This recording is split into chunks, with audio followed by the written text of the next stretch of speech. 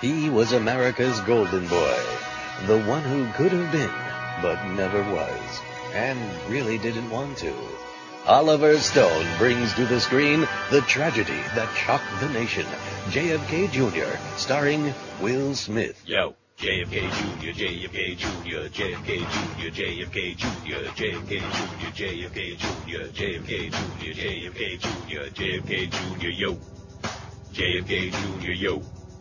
JFK Jr., yo. JFK Jr., yo. Whoa. JFK Jr., also starring Joe Pesci. He was an enigma. He was like a sausage wrapped in a cockpit. Whatever the it was. Hey, we're all figures here. Will you but me? Will Smith stars as JFK Jr. You'll watch it, auguring into a theater near you. The one with the lights on. You know, so you can see better. Yo, check it out. I'll tell you one thing, if he walked in the door right now, and, you know, the ghost of JFK Jr. walked in the door right now and tried to shake my hand, I would do just like that guy did with Cardinal Law on, whatever the hell it was, Friday. By the way, he's still giving more depositions today, the Cardinal. But anyway, the guy refused to shake his hand. He stuck it out and he refused to shake it. That's a good message for all you kids out there. If the priest sticks it out, don't shake it. The message of our show today is... Pavel Bury's got a huge pair! He stunk. But anyway, the message... I guess he would know. He's always been sniffing around. The message of today's show is people with a big pair. Like those Maple Leafs, baby. Oh! Yeah, already got 2 hockey faxes. How do you like that? We'll get to that. Well, this town, after being psychotic Friday with that non-call, that grotesque non-call and the dirty hit from behind by Daniel Alfredson on Darcy Tucker, which it was, hit from behind, 2 minutes, did they call it? No. And then the guy who did the Alfredson, who does the penalty and doesn't get called, he waltzes in all alone, uncovered, and scores the goal that wins the game. Nice going, boys. Rob Schick, I almost said it. Ooh. And Stevie Walkham. They suck. But anyway, the Leafs are just bruised and bloodied and injured and all, like a minor league team. Half of the team is from St. John's, man. And they still kicked ass last night right there in Ottawa. So last night about 10:15, all over this city, the horns were honking. There were honkies all over the place, just going nuts. You'd have thought they already won the cup. At any rate, I know George is excited about that. Let's do a hockey show. All right. I'll call Rimmer right now. Yeah, right. Call Rimmer and tell him they stunk. 1,283 votes on our survey. Well, they're not really votes. Well, it's more than that now. But, see, I don't have time to diddle with that when they put these last-minute things on there. Which are you, we asked? Because naturally, now who was it that faxed us that 800-page thing that you faxed me on Friday? Some putz. Yeah. Some putz. About all these different studies. How can you study something when everybody's in their closet, most people lie about it anyway? So just as kind of an out on this pool, I, gave a couple of gag choices there, which went over very well. They like gagging it. Which are you exclusively heterosexual? 790, which came out to 61.6%. Just horny, 282, 22%. Exclusively homosexual, 85, 6.6%. Desperate, 66, desperate and honest, 5.1%, and bisexual, 64.6%. Now some people would say, well, that doesn't mean anything because you put that's the idea, see? That gives everybody an out. We don't know and we don't care. But it was kind of fun. We had a lot of people log in on that, which was a lovely thing. So here's a couple of quick faxes here about my Maple Leafs as we continue tomorrow night, man. Now tomorrow's going to be a real dilemma. You know why? Why? Oh, because tomorrow's Smallville. Game 7 of that series, and also tomorrow's Tuesday night, Smallville. So being the emotional coward that I am, if Pete Lenny has sent me another goddamn, oh, Jesus Christ. Oh! Petey Lenny, go away, okay? Petey Lenny, don't ever give the salespeople this fax number again, okay? This man is like a gigantic tumor on my brain, Petey Lenny. Go away, Petey. Go to the airport with Dionne Warwick. Get lost. Get out of my face.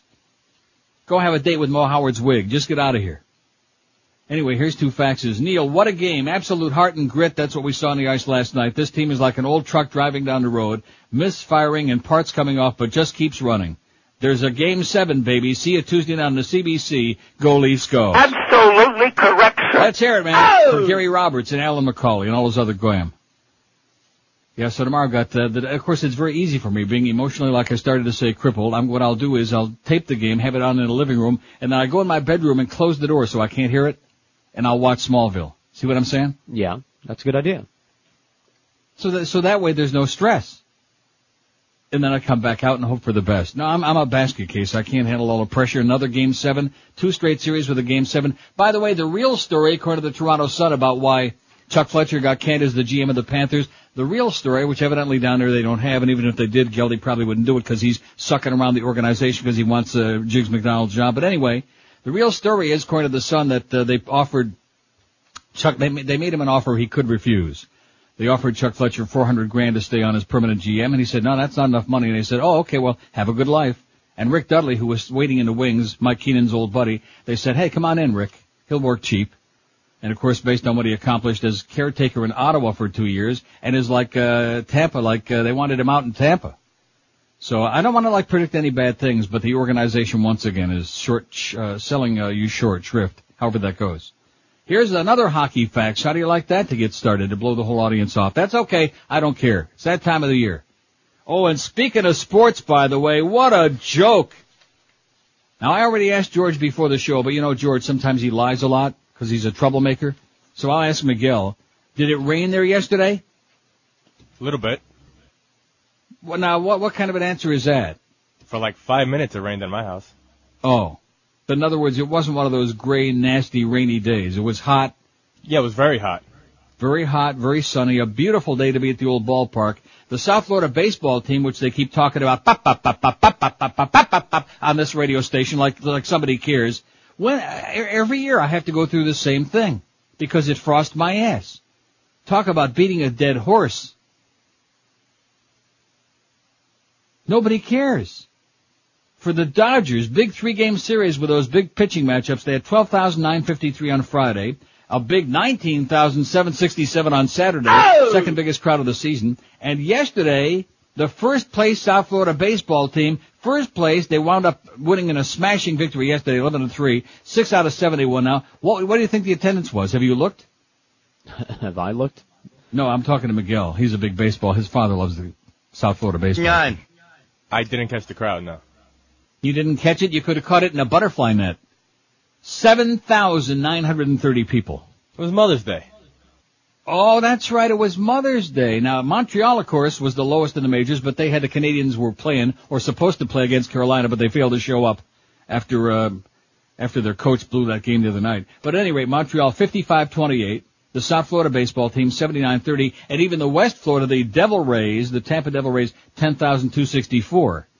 So the South Florida baseball team continues to have the second worst attendance all in the major leagues. A disgrace. A non-viable franchise. They're young, they're exciting, they're in first place. Nobody cares. Bulletin, nobody cares. Here's another fact that says, even with a bad knee, Stevie Eiserman's better than most players, and you are absolutely correct, sir. Although I must say this in all defense of Stevie, like BM once told me, good old Brian Murray, at that dinner that I bought for him and Rimmer.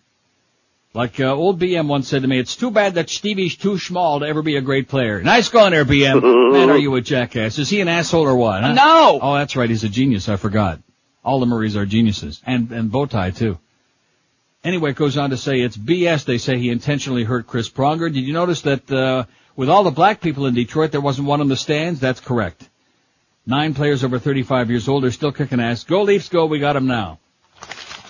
There you go. 2 hockey fans to get us started already today. Oh! It's about time. It's about time is what I would say.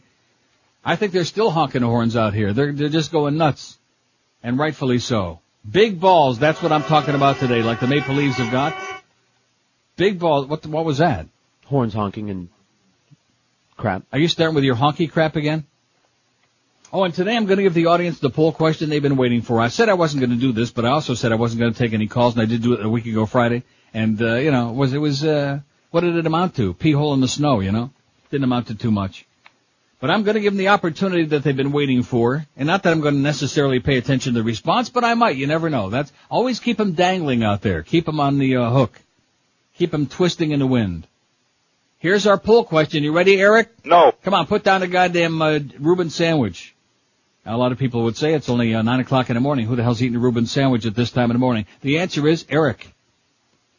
What do you dislike most about Neil's show? Don't you think that's a scintillating poll? Wow. And wait till you hear all the choices I've got. What do you dislike most? And I forgot to put George in there. He's got enough problems, okay?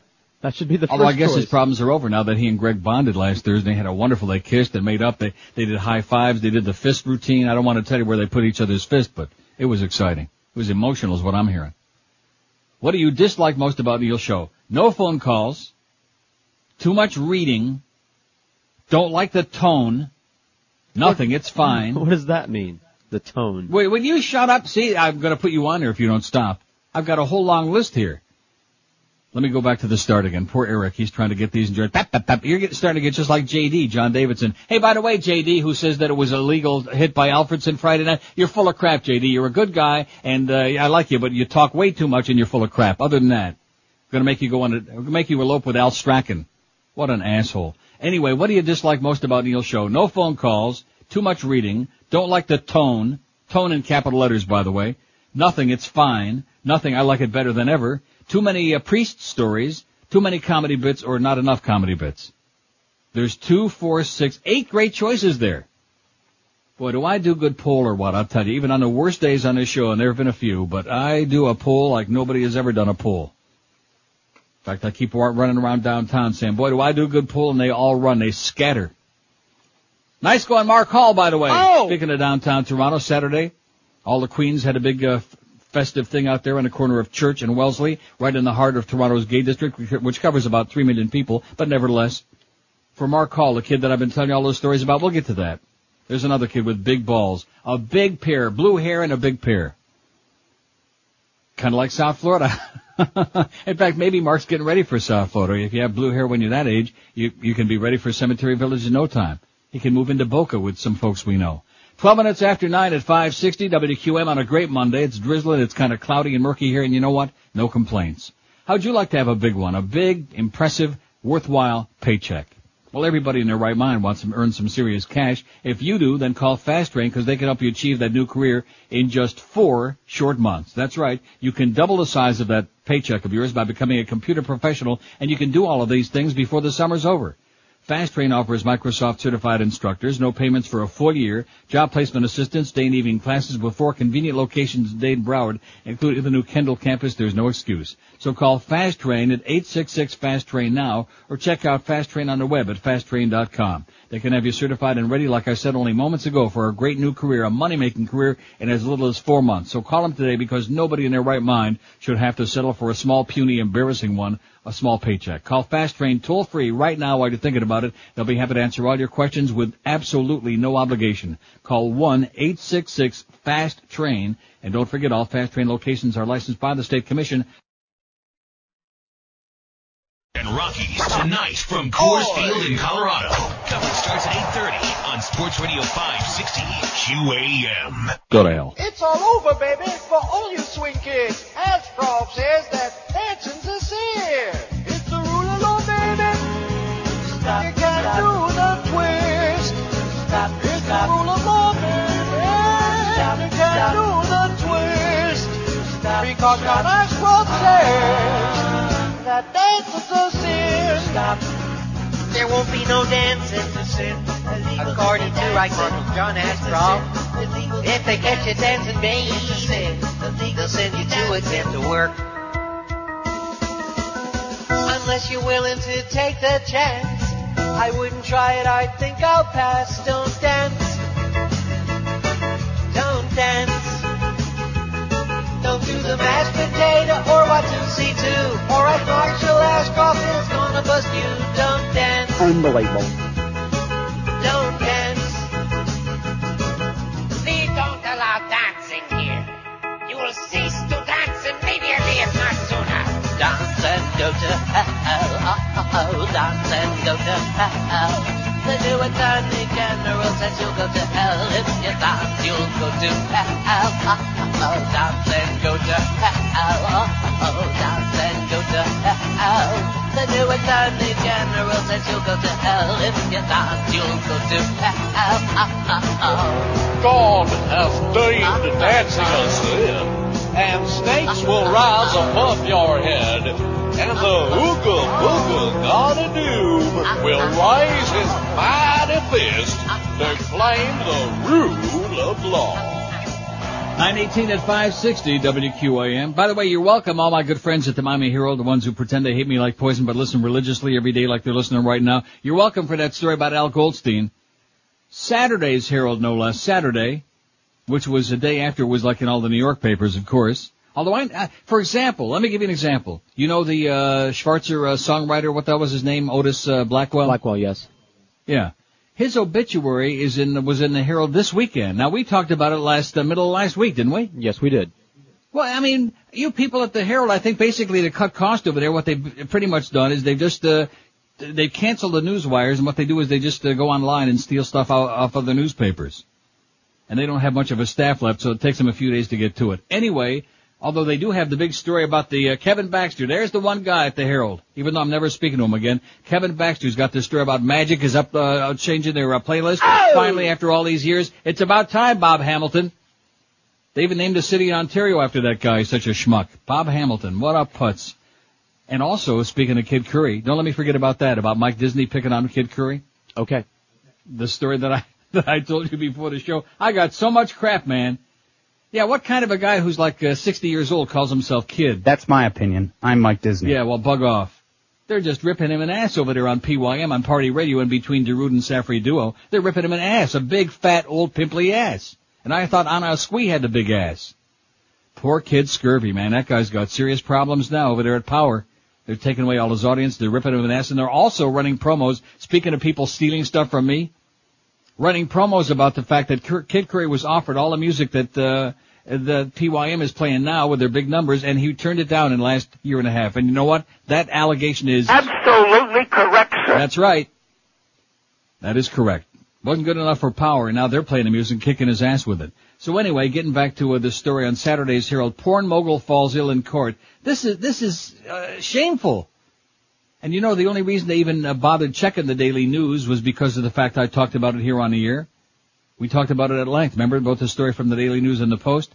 Unrepentant smut sultan. Does that sound familiar? Al Goldstein was rushed to a hospital with chest pains after a judge sentenced him to 60 days in jail for harassing a former secretary with X-rated phone calls and letters. The New York Daily News report says there, and it goes on to report the rest of the story verbatim from the Daily News.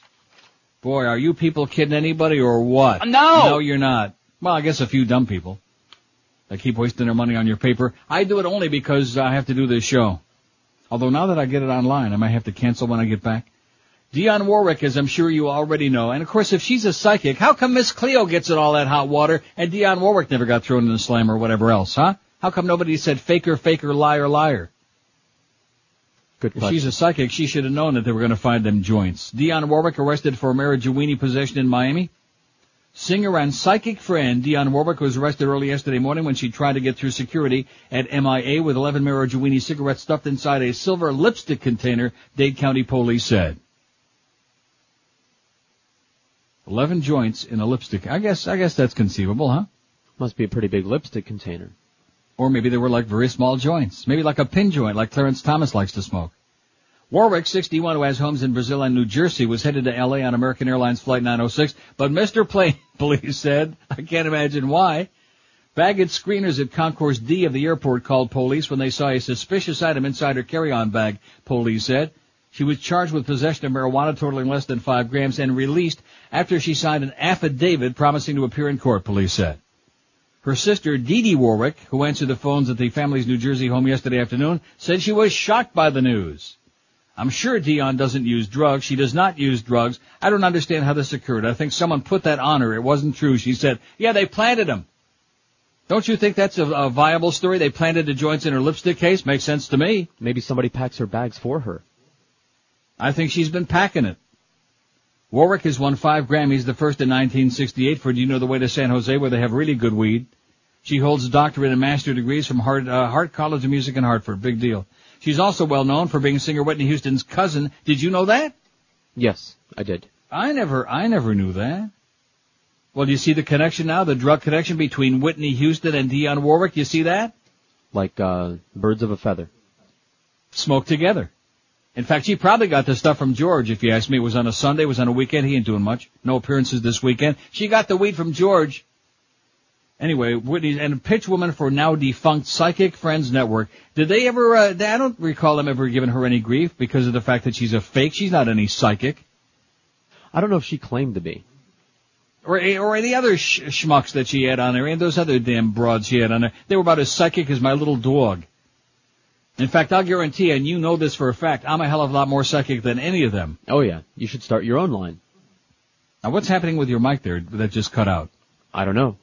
Are you having a problem with that switch again? Oh, and by the way, I just mentioned in case there's any program director in the building, but I doubt it, or in case any engineers are in the building, but I doubt it, that I'm still waiting on this new fax machine up here. It's only 3 months later. I just mentioned that in passing because since I'm spending my own money for supplies, which I have no problem with doing, but I hate to go out and buy like a bunch of toner and stuff for this machine if it's going to be gone. But I guess I'm stuck with it. What a place. In 1985, she had a brief comeback with That's What Friends Are For, sung with Elton John, Stevie Wonder, Gladys Knight, which raised millions of dollars for AIDS research. Warwick is considered the first black female pop and soul singer to achieve international stardom. In other words, she was before Urethra. Oh, yeah. All those Burt Bacharach tunes. That was before Urethra, are you sure? I'm going to have to look it up in the book. Look it up, but I think so, yeah. She was also the first black female performer to appear before the Queen of England in a Royal Command performance. How do you like that? She likes them queens. Oh, God, reaching over for this big, heavy book. You have no idea. Now, who am I looking for? Urethra Franklin. And, of course, it says international. So no matter what I find in here, they're going to give me crap. Aretha Franklin's first big hit was Never Loved a Man the Way I Love You, 67. Although she had Rockabye Your Baby with a Dixie Melody that she stole from Al Jolson in 61. Now, do you think Dionne Warwick goes back that far? Yes. You do? I do. I think you're full of it myself. Of course, I thought that before you said that. Let's see. Don't Make Me Over, 63. Say? Yeah, you're right. Yeah, you're right. Urethra was still like fairly obscure until about 67. Like I just said, she was the first, Dionne. First international whatever. Busch Gardens lion maims worker. Did you see this grotesque story? Yes. The Tampa Tribune reports it this way, much better than the story that was in the Yokel papers. A 350-pound African lion ripped off the arm of a Busch Gardens zookeeper yesterday while she was giving her family a private tour. Oh. Yeah. That makes it, I mean, I'm not going to say it makes it worse, but you know what? See, I'm getting choked up about it. It makes it worse. Yeah, it does. For the family right there. Disgusting. The amusement park wouldn't release the name of the 21-year-old zookeeper was giving her parents, her boyfriend, and his parents a Mother's Day tour of the Lions Night quarters near the Edge of Africa attraction. The 1:45 p.m. accident didn't take place in front of guests. Officials still investigating say the zookeeper might have placed her hand between the metal bars of the cage, possibly to feed the animal. Her right arm was severed near the elbow. The woman was taken to a Tampa General Hospital in serious condition. Her severed arm was also taken to the hospital. Busch Gardens said the lion, a 12-year-old named Max, would not be euthanized. Max has been at Busch since 1997. Busch owns one other lion, a female. So we're going to save Max at least, which is good news. Isn't that good news? Okay, sure. Here, kitty, come on. Probably wasn't his fault. Isn't that disgusting? Yeah. She takes her family, her boyfriend, his family, her future in-laws. Hey, look what I can do. Yeah. And she said, for Christ's sakes, I only have one arm. See, that's bad, George. 9:27 at 560 WQM. The weather's starting to get so hot you could fry eggs on the sidewalk on your kneecaps. Summer storms and the possibility of hurricanes soon follows this kind of weather, you know. Get yourself prepared for a major storm and discover what thousands of people have done to protect their homes. Call All Weather Systems.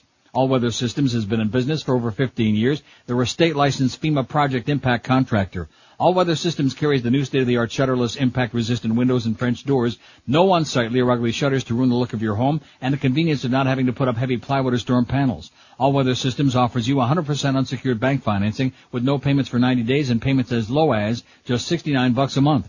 Their impact-resistant windows and French doors have insulated glass, which saves you on energy, reduces outside noises, and the non-breakable glass helps keep out criminals and burglars, too. All Weather Systems also manufactures a full line of accordion-style shutters, electric roll-ups, and hurricane panels as well. So give All Weather Systems a call today and save yourself the headache of putting up shutters, protect your family from storms and crime, and keep your house looking really beautiful and energy efficient at the same time. Call All Weather Systems toll-free. It's 1-800-728-5126. That's 1-800-728-5126. They provide home protection of the highest quality with service reliability and professionalism comparable to none. Call them today and be sure and tell them that Neil told you to call All Weather Systems, 1-800-7... Mean it. Why don't you look me up? Sports Radio 560. QAM. Já basta de chupar.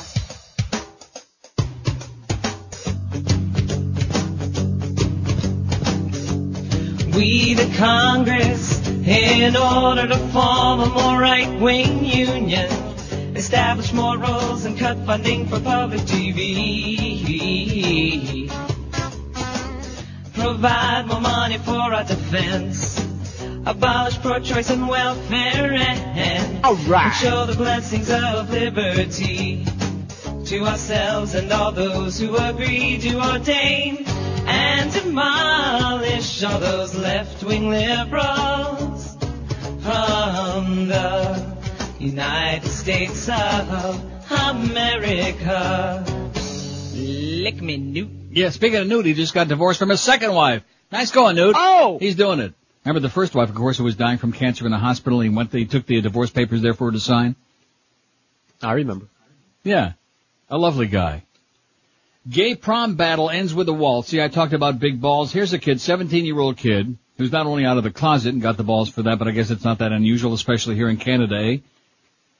Which is much more, like light years more progressive than the US of A, which is still living in a stone age with people like John Ashcroft, etc. But nevertheless, it still takes big balls to, like, take on a Catholic church. As if they don't have enough problems of their own. They danced the night away. Mark Hall, the shy, blue-coiffed 17-year-old Oshawa student who wouldn't take no for an answer when told he couldn't take his boyfriend to his high school prom, won a major court victory for Catholic students on Friday. In a comprehensive and clear decision granting Hall's request for an injunction, Mr. Justice Robert McKinnon of the Superior Court of Justice said a ban on same-sex dates at the prom was a clear violation of Hall's constitutional rights and ordered the Durham Catholic District School Board to allow Hall and Jean-Paul Dumont, 21, to attend the dance, which they did, by the way, and had a wonderful time. A lovely time. School Board Chair Mary Ann Martin said while the board was extremely disappointed with the ruling, Hall and his date would be allowed to attend the prom if they wish, and like I said, they did, and had a lovely time. While Hall's legal team said the ruling would set a precedent for gay and lesbian rights in the education system, Martin disagreed, saying the ruling applied only to the prom. Can't have no fags in the church. It's okay to have a bunch of child molesting priests, that's okay, but we certainly, and part of the whole argument here, this is the best. I don't know if it's in this story or not, which I'm going to go through, but nevertheless, one of the representatives for the Catholic School Board said that going to the prom was like an act of romance, and therefore an act of romance was like close to an act of sex. You following all of these things? Yeah. And of course, if the heterosexuals are going to the prom, I guess that's an act of romance, which also could be an act of sex, and since they weren't intended to make no babies, that would also be a mortal sin, would it not? I would think. Yeah, last time I checked with the father. The board will continue to apply the teachings of the Roman Catholic Church to school-sponsored activities, she said. Both the board and Hall's lawyers say they're ready to continue with the full trial on the issue and take it all the way to the Supreme Court of Canada if necessary. Nice going there, Mark. Like I said, a big pair. But for Hall and his date, last night was the time to celebrate as they rode in a long black stretch limo to the prom. This was Saturday. Hall in a white tuxedo and blue tie, like I said, it was Friday, said he was very happy and so excited that we won. When he first heard the news from his lawyer at home in Oshawa, he said, I was jumping up and down and everybody was shouting. I feel at ease now knowing that we're free of discrimination, said the grade 12 student at Monsignor John Parema Catholic High School. And it goes on and on at great length. But the good news is, we won. Oh! We, all people, not just gay people, not just Mark Hall and his boyfriend, John Paul, whatever his name is, but everybody. All progressive, open-minded people who want to take on the bigots and the hypocrites, like the Catholic Church, for example. How's the poll coming, by the way? Here's your big chance today. Here's your golden opportunity. You may never get this again, although probably you will, but not for a long time. Didn't I say I wasn't going to do this? I said that, but I lied. Just like I said, I wasn't going to take phone calls, and I did that one day, and the more I think about it, the less I feel that was a good idea. I remember that very first call that day. Do you recall the guy who was saying that because I'm not there, I'm not in touch, because everybody was so upset about the murder of the Angel Girl and so on? Right, I remember. See, if I was there, just like during Alien, I wouldn't have said anything any different than my being here. I'm very familiar with the story. I read the story. We talked about it on the air, and my feelings wouldn't have been any different. People are getting murdered and butchered all the time. And to pick and choose, like one from column A and column B, that the community is all bent out of shape about, that's unacceptable to me. It's ridiculous on the face of it. As if somehow one life is worth more than somebody else's life. And I'm not talking about scumbags and murderers who get killed or mobsters. That's not what I'm referring to. But nevertheless, so my comment would have been any different no matter where I'm sitting. See, that's what I'm talking about. Big balls, baby. A big pair. Just tell it like it is and let the chips fall where they may. Right on Mo's bald spot. How's he doing, by the way? Don't hear him mention anybody's name. Not just my name, anybody's name. Oh, boy. Anyway, here's the poll. Here's the poll so far. I'm just asking out loud. Don't say anything. 59 votes on there already. What do you dislike most about Neil's show? See, and I could ask what do you like the most, and have you sucky, which isn't the purpose of the poll. Let's be honest. Let's lay it right out there on a goddamn table, okay? I can handle it. An old fag like me with a big pair of balls, I can handle the truth, unlike goddamn Tom Cruise. And you know something? Tom Cruise can't handle the truth. It's interesting that Jack Nicholson told him that line in that movie. You know what? When you stop and think about it? I thought about it. Yeah, he can't handle the truth. At least his career can't handle the truth because it's not good for business. How about that Spider-Man, by the way? Oh! Yeah, we'll get to that. Now, do you really expect me to read this story about Rick Sanchez? I guess they want me to. Oh, it's just because it was from Tom Jicka. Oh, it's for... I didn't see that yet. I hadn't looked that far. From Tom Jicka. Man, is he an asshole or what? Sanchez hits stride at MSNBC. Oh, little Tommy. Man, oh, man. And we have nothing against Rick Sanchez. We, poke a lot of fun at him. And, of course, a lot of people in South Florida hate him like poison. And they still hold that dead guy against him. You know what? What's wrong with them? He's still dead. Here's a couple of more faxes. Excellent. One that says, I'm glad you... Now, is these from the same... I'm not really sure. No. Here's one that says, I'm glad you brought up the comments that J.D. made regarding the Alfredson hit on Tucker. I'm sure J.D.'s panties would have been in a knot if his girlfriend Theo Fleury or Pavel had been hit in the same manner. You're absolutely correct, sir. I talked to J.D. on the phone yesterday, thanks to Rimmer. On and on and on. Rimmer's phone rang 17 times during the conversation, by the way, and J.D. and I were both aghast. I mean, J.D.'s a good guy, but it's just that he talks way too much and he's full of crap. And I told him that. I said Sam Rosen is going to jump out of the booth one of these nights if he don't shut up. It says it's clear to everyone in the league that there exist two sets of rules, those for superstars and those for the muckers. And there's no question mucker rhymes with Darcy Tucker and other things. Darcy's a hard-nosed guy, and yeah, he did the Pekka hit and the one on Gonchar and a couple of others this season. But the fact is, rules are rules. And in the late stages of a vital playoff game, just to look the other way because you see it's number 16 laying there with a broken bone in his shoulder and unable to get back into play and let play go right on. Unacceptable. A hit from behind. And I don't care how much JD gives me a song and a dance. It was a hit from behind, which the league is trying desperately to crack down on. We got screwed. But you know something? Unlike all the people who say we're a bunch of whiners, we just continue going out there and grinding away. Right, Gary Roberts? Oh! Nice going, Gary. Who just turned 150 years old and they still kicking ass. Here's one that says your poll for today has a major flaw.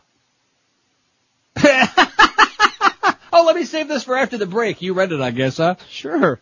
It's great. Well, how come you're taking so much crap? Oh, by the way, when I'm on vacation next week, Joe and George are going to be doing the show together to take the pressure off, Don't you think that's a great idea? It's a wonderful idea.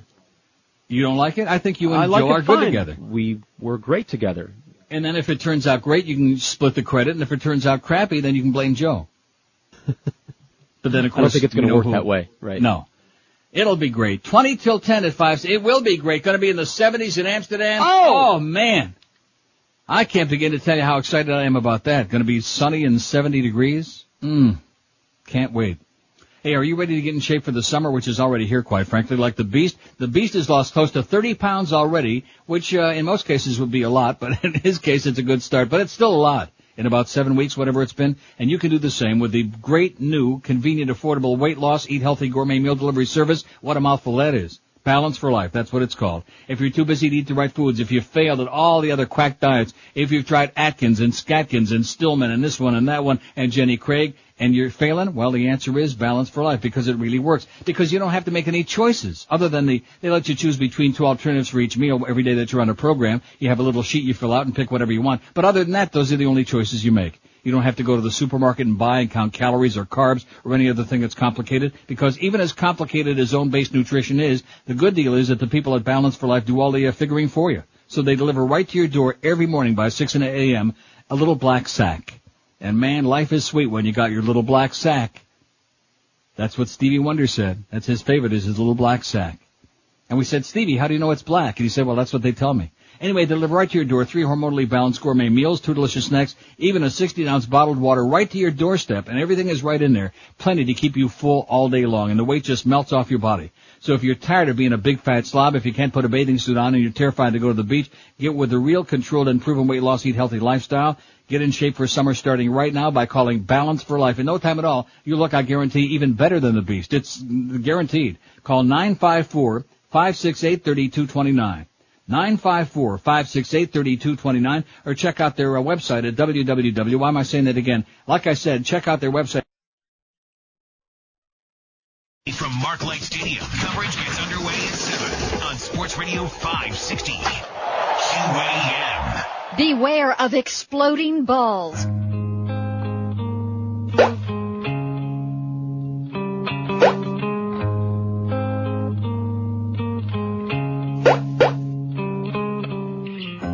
Sing my song, but you're not looking at my mouth. You stare so long at something that's a bit further south, and it's not my face where both your eyes go looking. Right under my clothes is my biggest asset. Underneath my clothes, there's a great big booty. All right. Bigger than J-Lo's. Rectum. It's my huge patootie, and that is why nobody cares. And I sing so friggin' funny. Underneath my clothes, there's a great big hiney.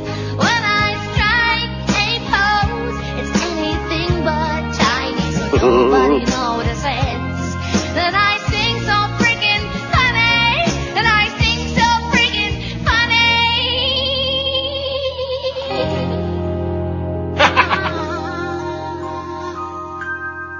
Gotta love it. 946 at 560 WQAM. Got 101 votes on the poll. What do you dislike most about Neil's show? Nothing, it's fine, 25. Don't like the tone. Gotta hand it to the crank people out there. They always pick a good one. You know what? They're picking it right now. Just till all it of a bleeds. sudden, too. Yeah. Oh, wait a minute. Just changed. Nothing, it's fine, 27. Don't like the tone, 24. Well, they gotta have something to hang their hat on. Hang your hat on this. Nothing, I like it better than ever, 19. No phone calls, 18. That's like 16.6%. Guess what? We'll see how this works out. Too many pre-stories, 7. Too much reading, 7. Not enough comedy bits, 5. And too many comedy bits, only 1. Too many comedy bits? Hey, listen, I put them on there. You vote for whatever you really think, and then it cranks too, okay? With a tone. They don't like the tone. You know what we ought to do every morning when we start the show? What do they call those little harmonicas? No, it's not a real harmonica. You know what I'm talking about? Like a kazoo? No, where you like when somebody sings, like they're going to get the pitch right, you know, the tone. Oh, like a vocoder, like a sampler? They don't call it a sampler. Oh, to get the key, that little just a Right. one-note harmonica. I don't know what that's Right. called. Well, somebody will fax us in, okay? 650-0198. It's 305-650-0198. Fax us, because we're not taking no calls, okay? We're not taking any calls today. Maybe, you know, when you least expect it, we'll take some here and there. But anyway, getting back to this fax, which I'm sure you enjoyed tremendously. I'm still laughing. The faxes today are great. Oh! Boy, we finally turned the corner, which is a miracle, because I was telling Miguel before the show, and this is the truth. After Easter and Passover, and you've heard me say this for years, but it bears saying again since it is the 13th of May, every year in South Florida, unfortunately, it's still a Bush League seasonal town. I mean, who ever heard of a city with or at least a tri-county area with 4 or 5 million people, whatever it is? By the way, did you know Toronto is the number 4 market in all of North America right after Chicago? No idea.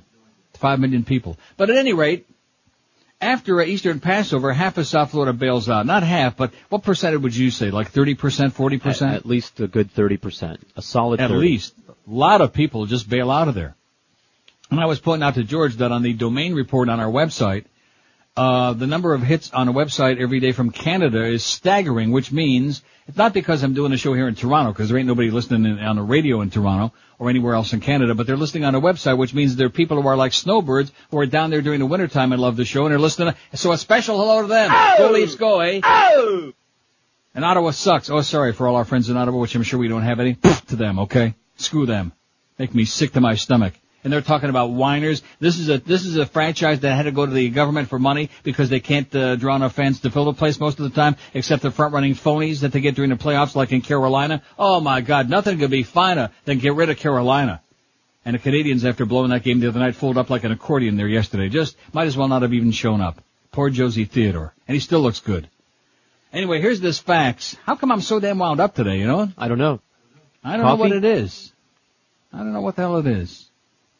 Your poll has a major flaw today, says this fax. George's favorite fax of all time. It says, I love your show with calls, without calls, more bits, less bits, more reading, less reading. I couldn't give a crap. It's all good. I listen every day and have been for many years until, I love this fax, until Mumble Boy.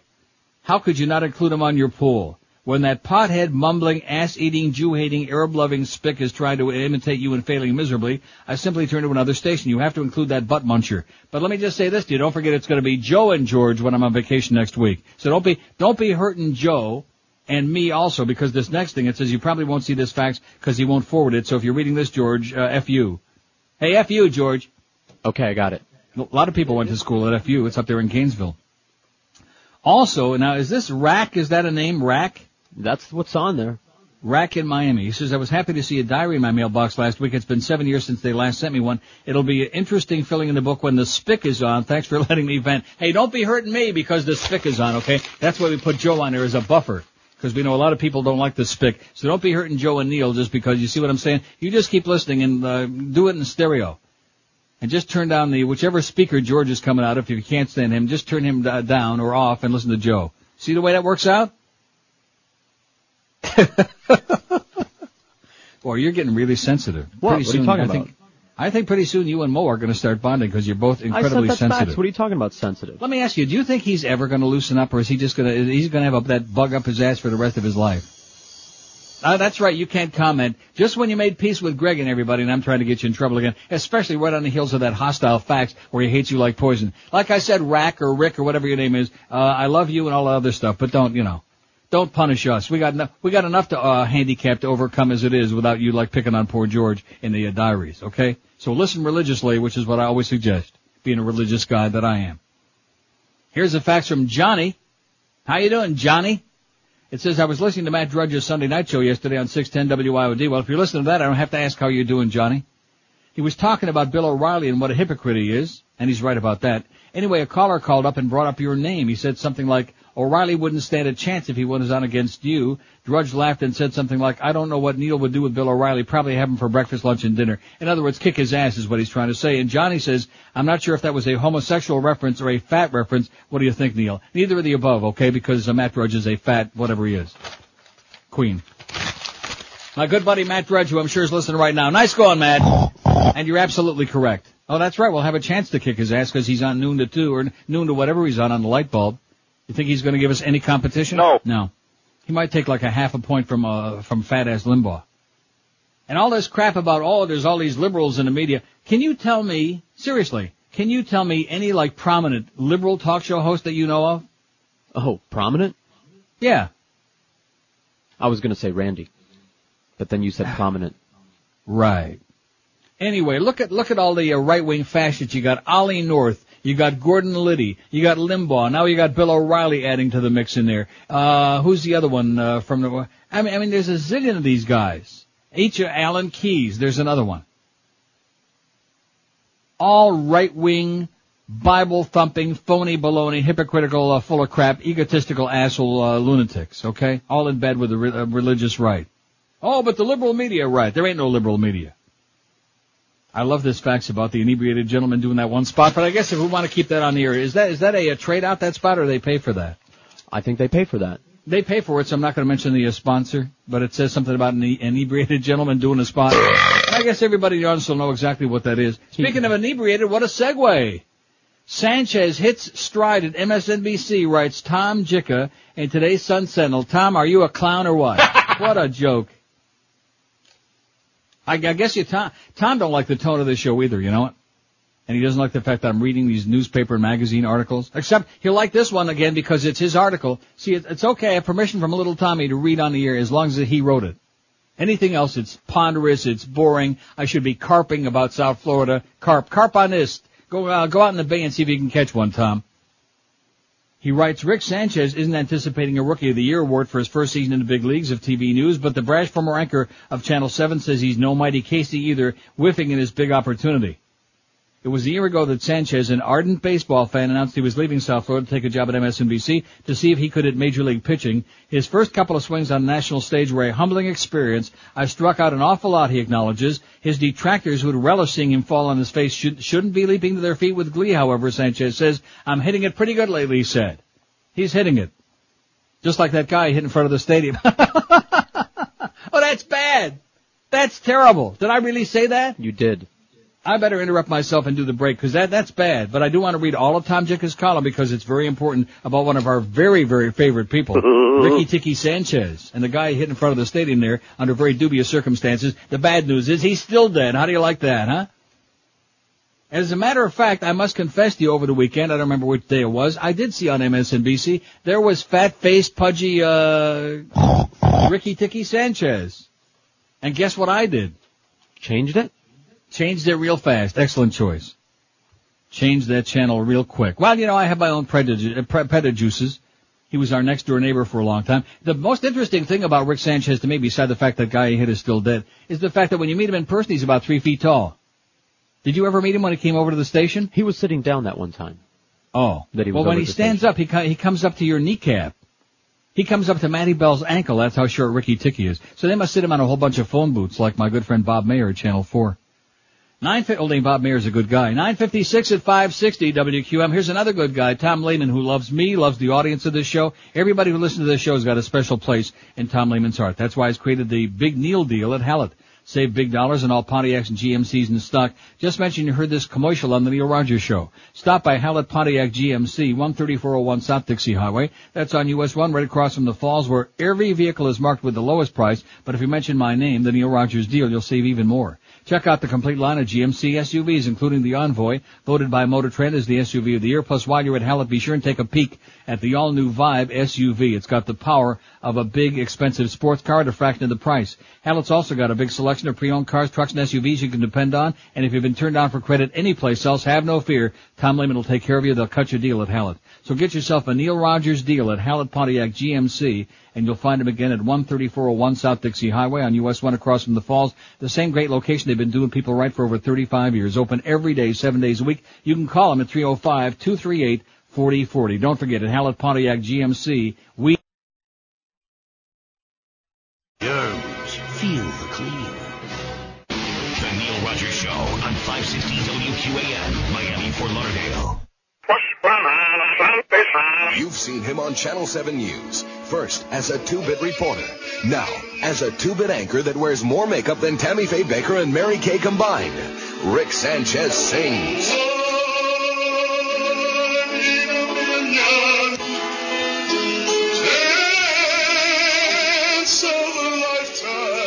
Hear the dulcet tones of the man who brought you Crime Check, Rick Sanchez. La cucaracha, yo voy a mirar por la farsa, Rick Sanchez.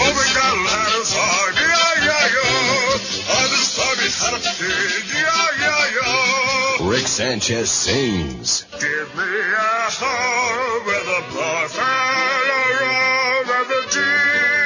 Don't miss Rick Sanchez in his pasty-faced tour over Hialeah. It's one show you won't want to miss. Stake for a good one.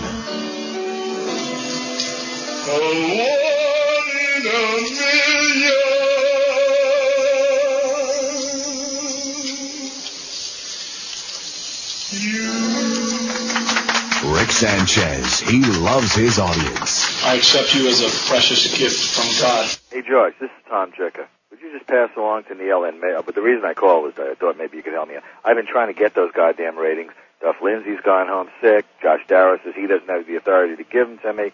You know, call Greg Reed. I couldn't get him. So, you know, and then the last number they gave me was to call you. If somebody would get me the goddamn ratings, I'll pay the king his homage. Anyway, I'm only kidding, but that is the problem, and I do want to do a story on him, and I'm just having trouble getting him. So I'll talk to you. Bye. Quit swearing on the air, Tom. God.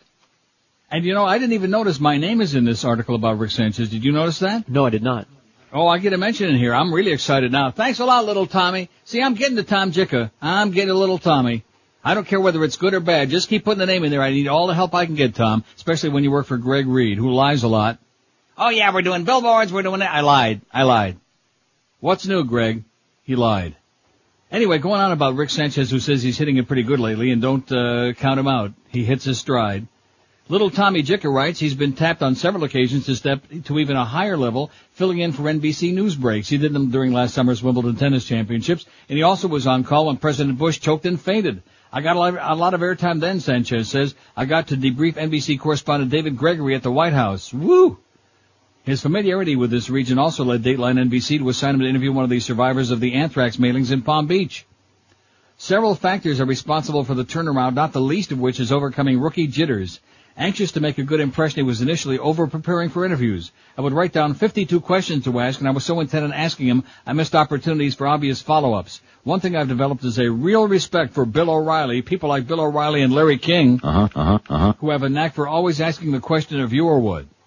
Just watching how the Masters do it has helped him, Sanchez says. He's obviously elevated his game. He's a nominee for an Alma A Award, a precious national prize for Hispanics in media. How many Hispanics do you know in the media, George, besides Ana Squeak? Down here? 100. And you're forgetting Isabel de Quesada. And he's in some pretty fast company. It says other nominees in his category are Soledad O'Brien. Oh, is she a lightweight or what? Meredith Vieira and Geraldo Rivera. September 11th also hastened his transformation to feeling like a real part of his new team. He was in makeup, preparing for his normal shift when the first plane hit. His instincts immediately took hold. I ran to the control room and said, send me there. I just got out of the car when I saw the first building crumbling down. He didn't leave Manhattan for 5 days. The first day I was on the air for 20 hours. It was a lot like Hurricane Andrew. You'd get a short cat nap here and then go back to work. He was really shocked when Sally Fitz showed up, turned around and said to him, perhaps the biggest boost, Sanchez, came from a most unlikely source. Curmudgeonly Don Imus has become fond of him and has made him an extended member of his program, which is simulcast on MSNBC. Curmudgeonly Don Imus, which is a very gentle way, Tommy, of saying a dead man in a chair. Can you imagine a radio talk show host who actually likes me, Sanchez says? A wry reference to the beating he took actually continues to take from Neil Rogers. Let's hear it for Tom Jicha. Oh! Who not only has my name in there, but spelled it right. Now, what does that mean, a beating he took from me? What is that? You beat him? I never beat up on Rick Sanchez. I just had some fun with him. See, and of course it was just business, not personal. I don't dislike him personal, just business. As opposed to some other people where it's business and personal, not to mention any names. Sanchez, whose regular MSNBC shift is 9 a.m. to noon, connected with Imus while doing news cut-ins during the simulcast. It was typical Imus at first, Sanchez says. He'd ask, who's this big fat jerk doing the news? I figured the best thing to do was play along, so I asked his producer to put me on with him. I just had fun doing an exaggerated Spanish accent and things like that. He must have liked it because now he uses me a lot. In fact, we have a clip from Rick Sanchez's favorite TV show. Y para el desfile de felicidad de este año, ahora sacaré de mi sombrero los nombres de la reina y el rey. All right. Sanchez figures his future also brightened when NBC bought the Telemundo network. I'm one of the few people who, when big stories break, could move comfortably between English and Spanish networks. I think that makes me really valuable to them, says Ricky Tiki Sanchez.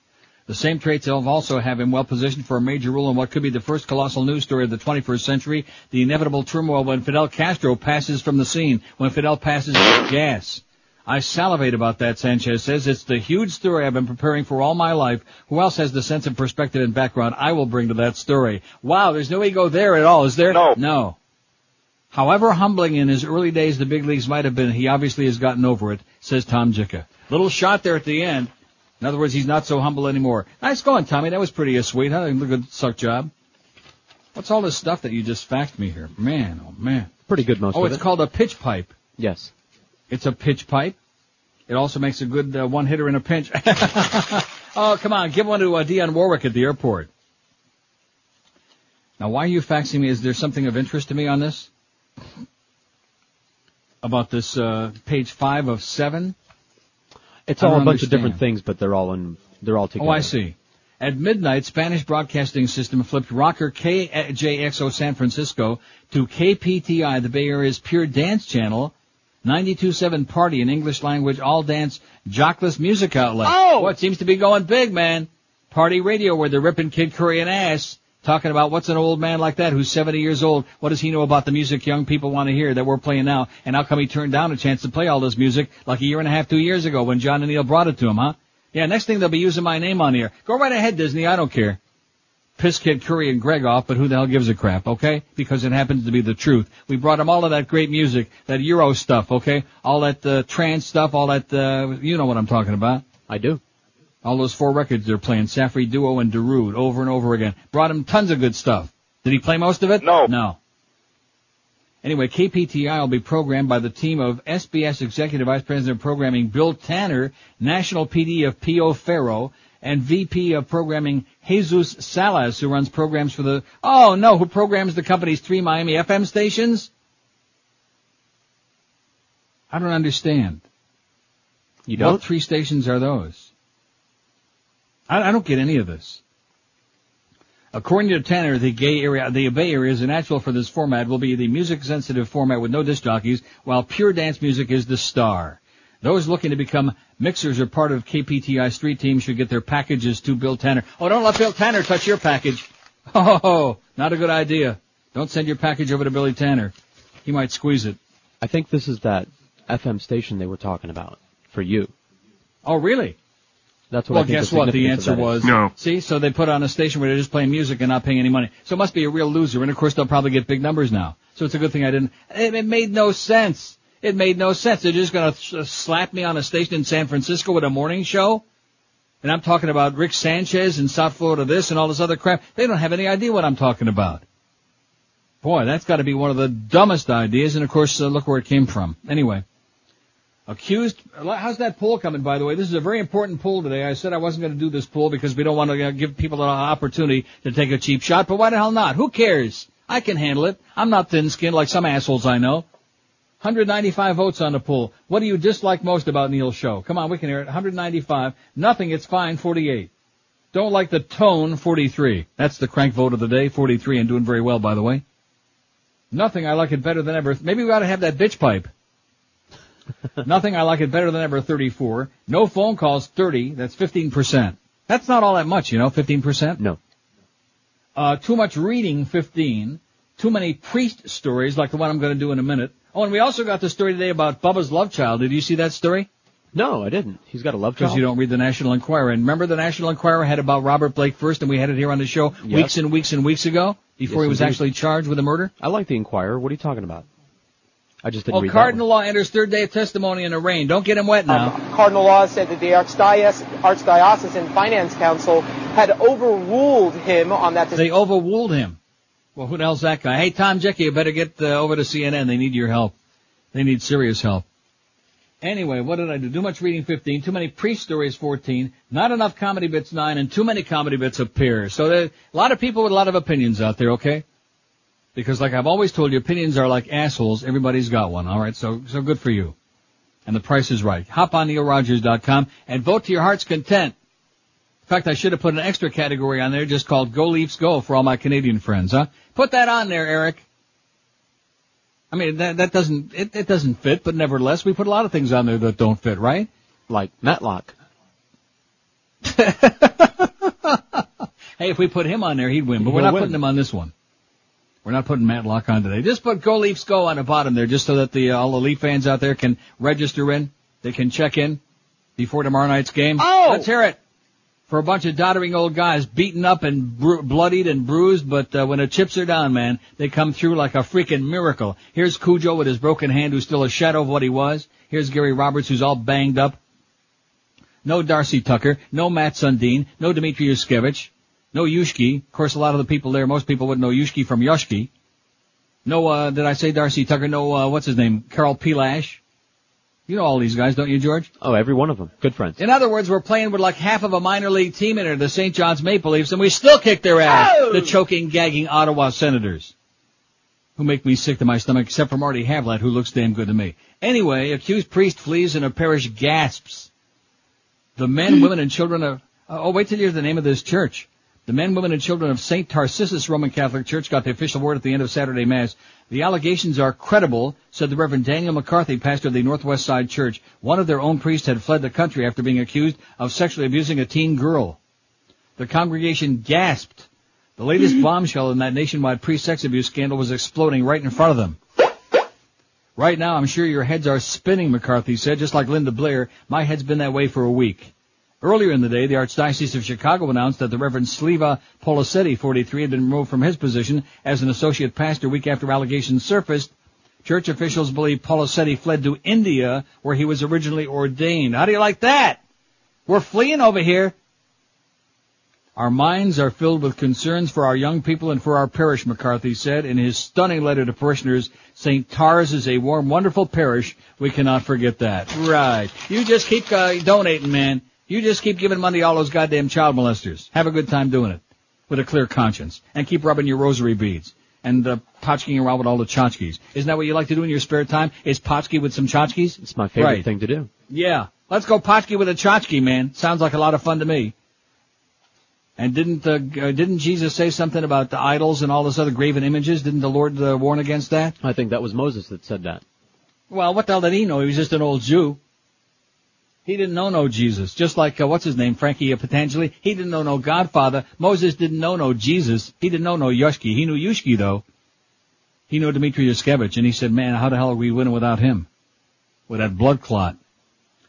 See, I'm sneaking in all the hockey stuff here just to make Rimmer and JD happy. I bet you JD's listening today. See if I carve me. He's probably listening on the net. Hey, JD, shut up already, will you? You bug me. 12 minutes after 10 at 560 WQM. I tell you one thing. I like the tone of this show today. I don't care what anybody says. I like the tone. I like it a lot. George don't like it because there's too much hockey talk and too much George bashing. Aw. He can handle it. He can handle it. After the last month of baby crap at QM, he can handle almost anything. He's been conditioned to handle it. Amen. Here's a simple question for you. If somebody offered to give you several $1,000s over the next few years, would you accept it? Yes. Better damn right you would. What'd I just say? In other words, yes. It'd be a little foolish not to, which makes it really foolish to pass up the opportunity to refinance or buy a home at just 3.95%. Here's the deal. There's a Fannie Mae program available at 3.95% for both refinancing and purchasing of homes. Think about it, just 3.95%. And all you have to do is call Financial Group to get the info on how this works. Call 1-800-940-5363. That's 1-800-940-5363. To be more specific, you can get $100,000 with payments of only $475 a month, or $200,000 with payments of only $950 a month. You'll save yourself thousands and thousands of dollars, so it'd be downright stupid to pass up a chance like that. Do the math and do the next logical thing. Get the details by calling Financial Group 1-800-940-LEND. That's 1-800-940-5363. Equal housing lender. Credit restrictions do apply, and rates are subject to change if you wait too.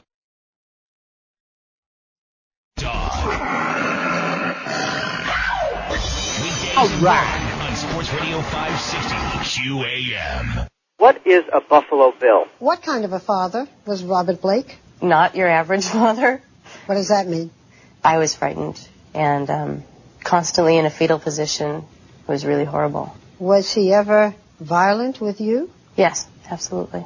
Selena, do you think there is any way that your father might have committed this crime or ordered this crime to be committed? Yes. Has your father said to you, I'm guilty? Yeah. Did he? Mm-hmm. And Daddy's guilty. Is that correct? Absolutely. I have a signed piece of paper from him that says he did it, and my father is severely guilty. Thanks, Babwa. It's 10:18 at 560 WQM. Markets are going up. I think today is the day. You can feel it, can't you? It's like a turning point in human history. Can't you smell it? Or maybe fat boys running around farting in the hallway. Oh, here's one of our chronic factors, Big Arnie, who says, we had a speaker at our Coke Club, that's Coca-Cola. I wonder if that's like lemon Coke. Or, I'm sorry, vanilla Coke. That's not out yet, is it? They had that test in Connecticut. Wait, it is like, out.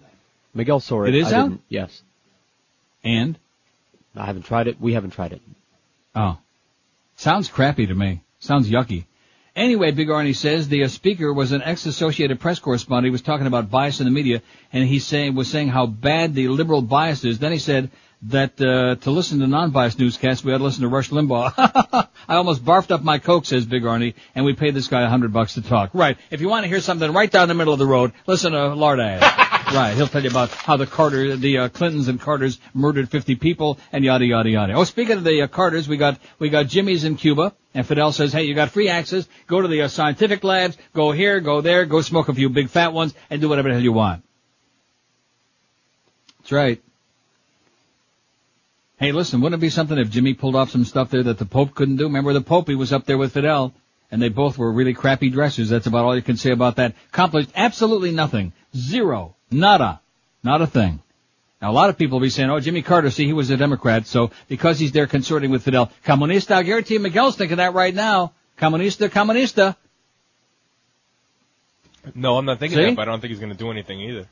Yeah, you're thinking that. You're thinking commie pinko, just like Jane Fonda, another commie pinko, Democrat, liberal, et cetera, and so on. He down there sucking Fidel's beard, playing kissy, kissy, kissy, squeezing his cheeks, you know. That's what you're thinking.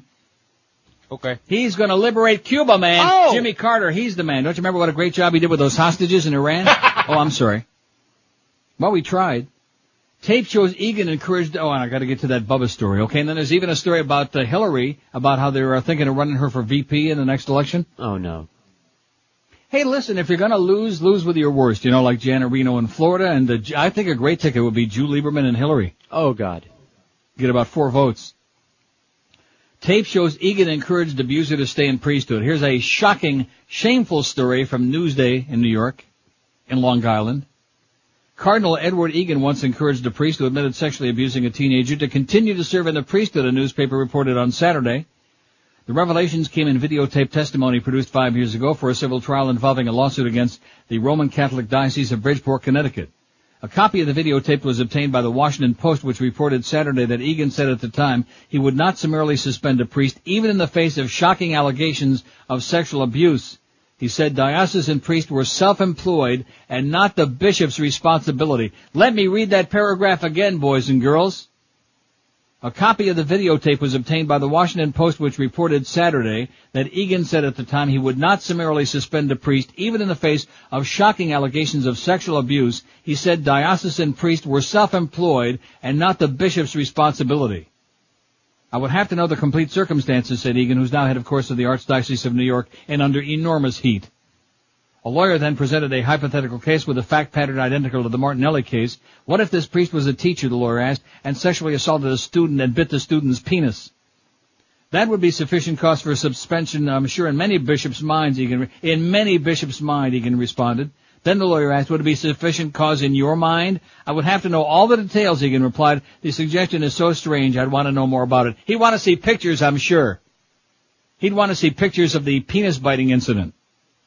In fact, maybe he'd want to go and see an instant replay, see it like revisited it all over again.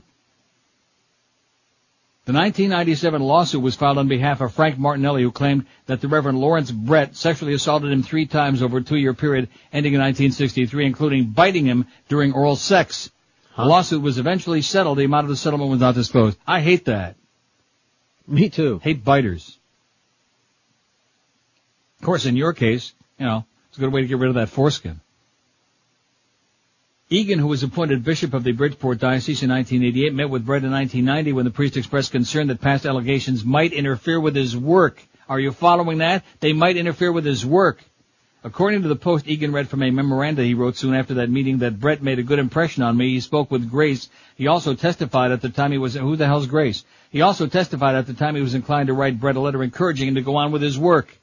Egan eventually suspended Brett amid mounting allegations of sexual abuse. Brett was barred from the active priesthood and stripped of his authority to administer sacraments or pursue his ministry.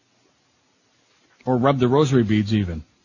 Although Egan has never directly acknowledged missteps in handling allegations of abuse against priests, he recently addressed the issue in a pastoral letter. If in hindsight we also discover that mistakes have been made as regards prompt removal of priests and assistance to victims, I am deeply sorry, he wrote. How do you like that? That's good. Yeah. Saturday, the Connecticut Post of Bridgeport report that court records show the Reverend Martin Federici was picked up by police in 1968 for allegedly molesting a boy in his car. Police didn't arrest the priest, but reported the incident to the diocese. How do you like them apples, huh?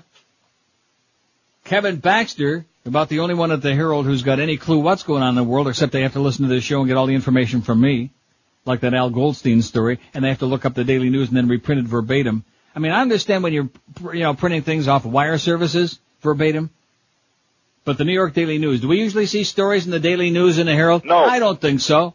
Stolen from this show. No, God. Which, this little Tommy Jick, in spite of the fact that I've been abusing him a lot lately, and well-deserved, I should point out, mentions me and a Rick Sanchez thing. And what have I said about Rick Sanchez that isn't true, I should like to ask? I'm thinking. Yeah, let's put on our thinking caps. What have I said about Ricky Ticky Sanchez that isn't true? He's 2 feet tall. He killed that guy in front of the stadium. He went home to get a drink, or maybe he already had a drink, whatever the hell it was. He told the cop he'd be right back, which we never heard of before in our lives. He was trying to interfere with the Alien with that business that trip over to see his sister Jean, the dancing machine. All of these things. Like I said, it's not personal. Personally, he's okay. We had some fun with him. He didn't take it personal. He wasn't one of these uptight assholes who takes everything personally and had thin skin. Only assholes are like that. But Ricky Sanchez always had a good sense of humor about it. Remember, he called us on the air a couple of times. Absolutely. Came by for a visit. Right. So it wasn't personal. It was business. Business. And then, of course, on the killing the guy at the stadium thing, that wasn't personal with me or with George or anybody else, because it didn't affect us. It was just reporting the news. That's all, reporting the events as they happen. The guy's still dead. That's all. And then, of course, the audience jumps on the back. Hey, how's that guy Rick Sanchez? There's another example of great calls we get, which, by the way, when we take calls again, keep them coming. But nevertheless, how's that guy Rick Sanchez? Is he still dead? Yeah, he's still dead. You know, like it got to be a big joke. Wasn't much of a joke to that guy because he was in a coma for a long time, and then he died. Remember that? I remember. Yeah, I'll bet you do. Relentless bastard that you are. See, I'm getting choked up about it. Let's see, 257 votes already on the survey. Man, what do you dislike most about Neil's show? Nothing, it's fine, 72. Don't like the tone, 47. Nothing, I like it better than ever, 46. No phone calls, 37. Too much reading, 18. Too many pre-stories, 17. Not enough comedy bits, 12. Go Leafs go, 5. All right, let's hear it. Oh! And too many comedy bits, 3. Let's hear it for Dial Mattress. Man, these people are sensational. This is one company you'll love doing business with because they take all the work out of buying you a great name brand new mattress at an unbeatable price. All you have to do is just exert enough effort to reach over, grasp your phone, grasp your instrument, pick it up and make one easy call to 1-800-MATTRESS. 1-800-MATTRES. You'll be instantly connected to an expert vetting consultant whose only job is to get you the best brand name mattress in the world at an unbeatable price, and they do it every time. I've been using them for years. Dial Mattress carries all the top brands in the world. They've got Serta and Sealy, Simmons and King Coil. No off brands, no seconds, no substitutions, no bait and swish. And when you call Dial Mattress and do business with these folks, you pick the day in the 2-hour window for your delivery any day, 7 days a week. Like you want it between noon and 2 when you're going to be home, or 1 and 3 and 2 and 4, etc. and so on. That's when they'll be there. Some companies make you wait around all day for a delivery and then don't even show up. Also, when you do business with Dial Mattress, you get an honest-to-goodness 30-day in-home comfort guarantee so you can test your mattress the only intelligent way by sleeping on it and doing your thing on it. So if you want to get yourself a great mattress and a great night's sleep for a long time to come, get rid of the bumpy, lumpy, worn-out mattress and call Dial Mattress toll-free 1-800-MATTRESS. 1-800-MATTRES. Be sure and tell them that Neil told you to call, or check them out on the Wicked Worldwide. Or Fort Lauderdale. The Hammer. Weekdays at 3 on Sports Radio 560 QAM. Hey, it's Howard. Howard David.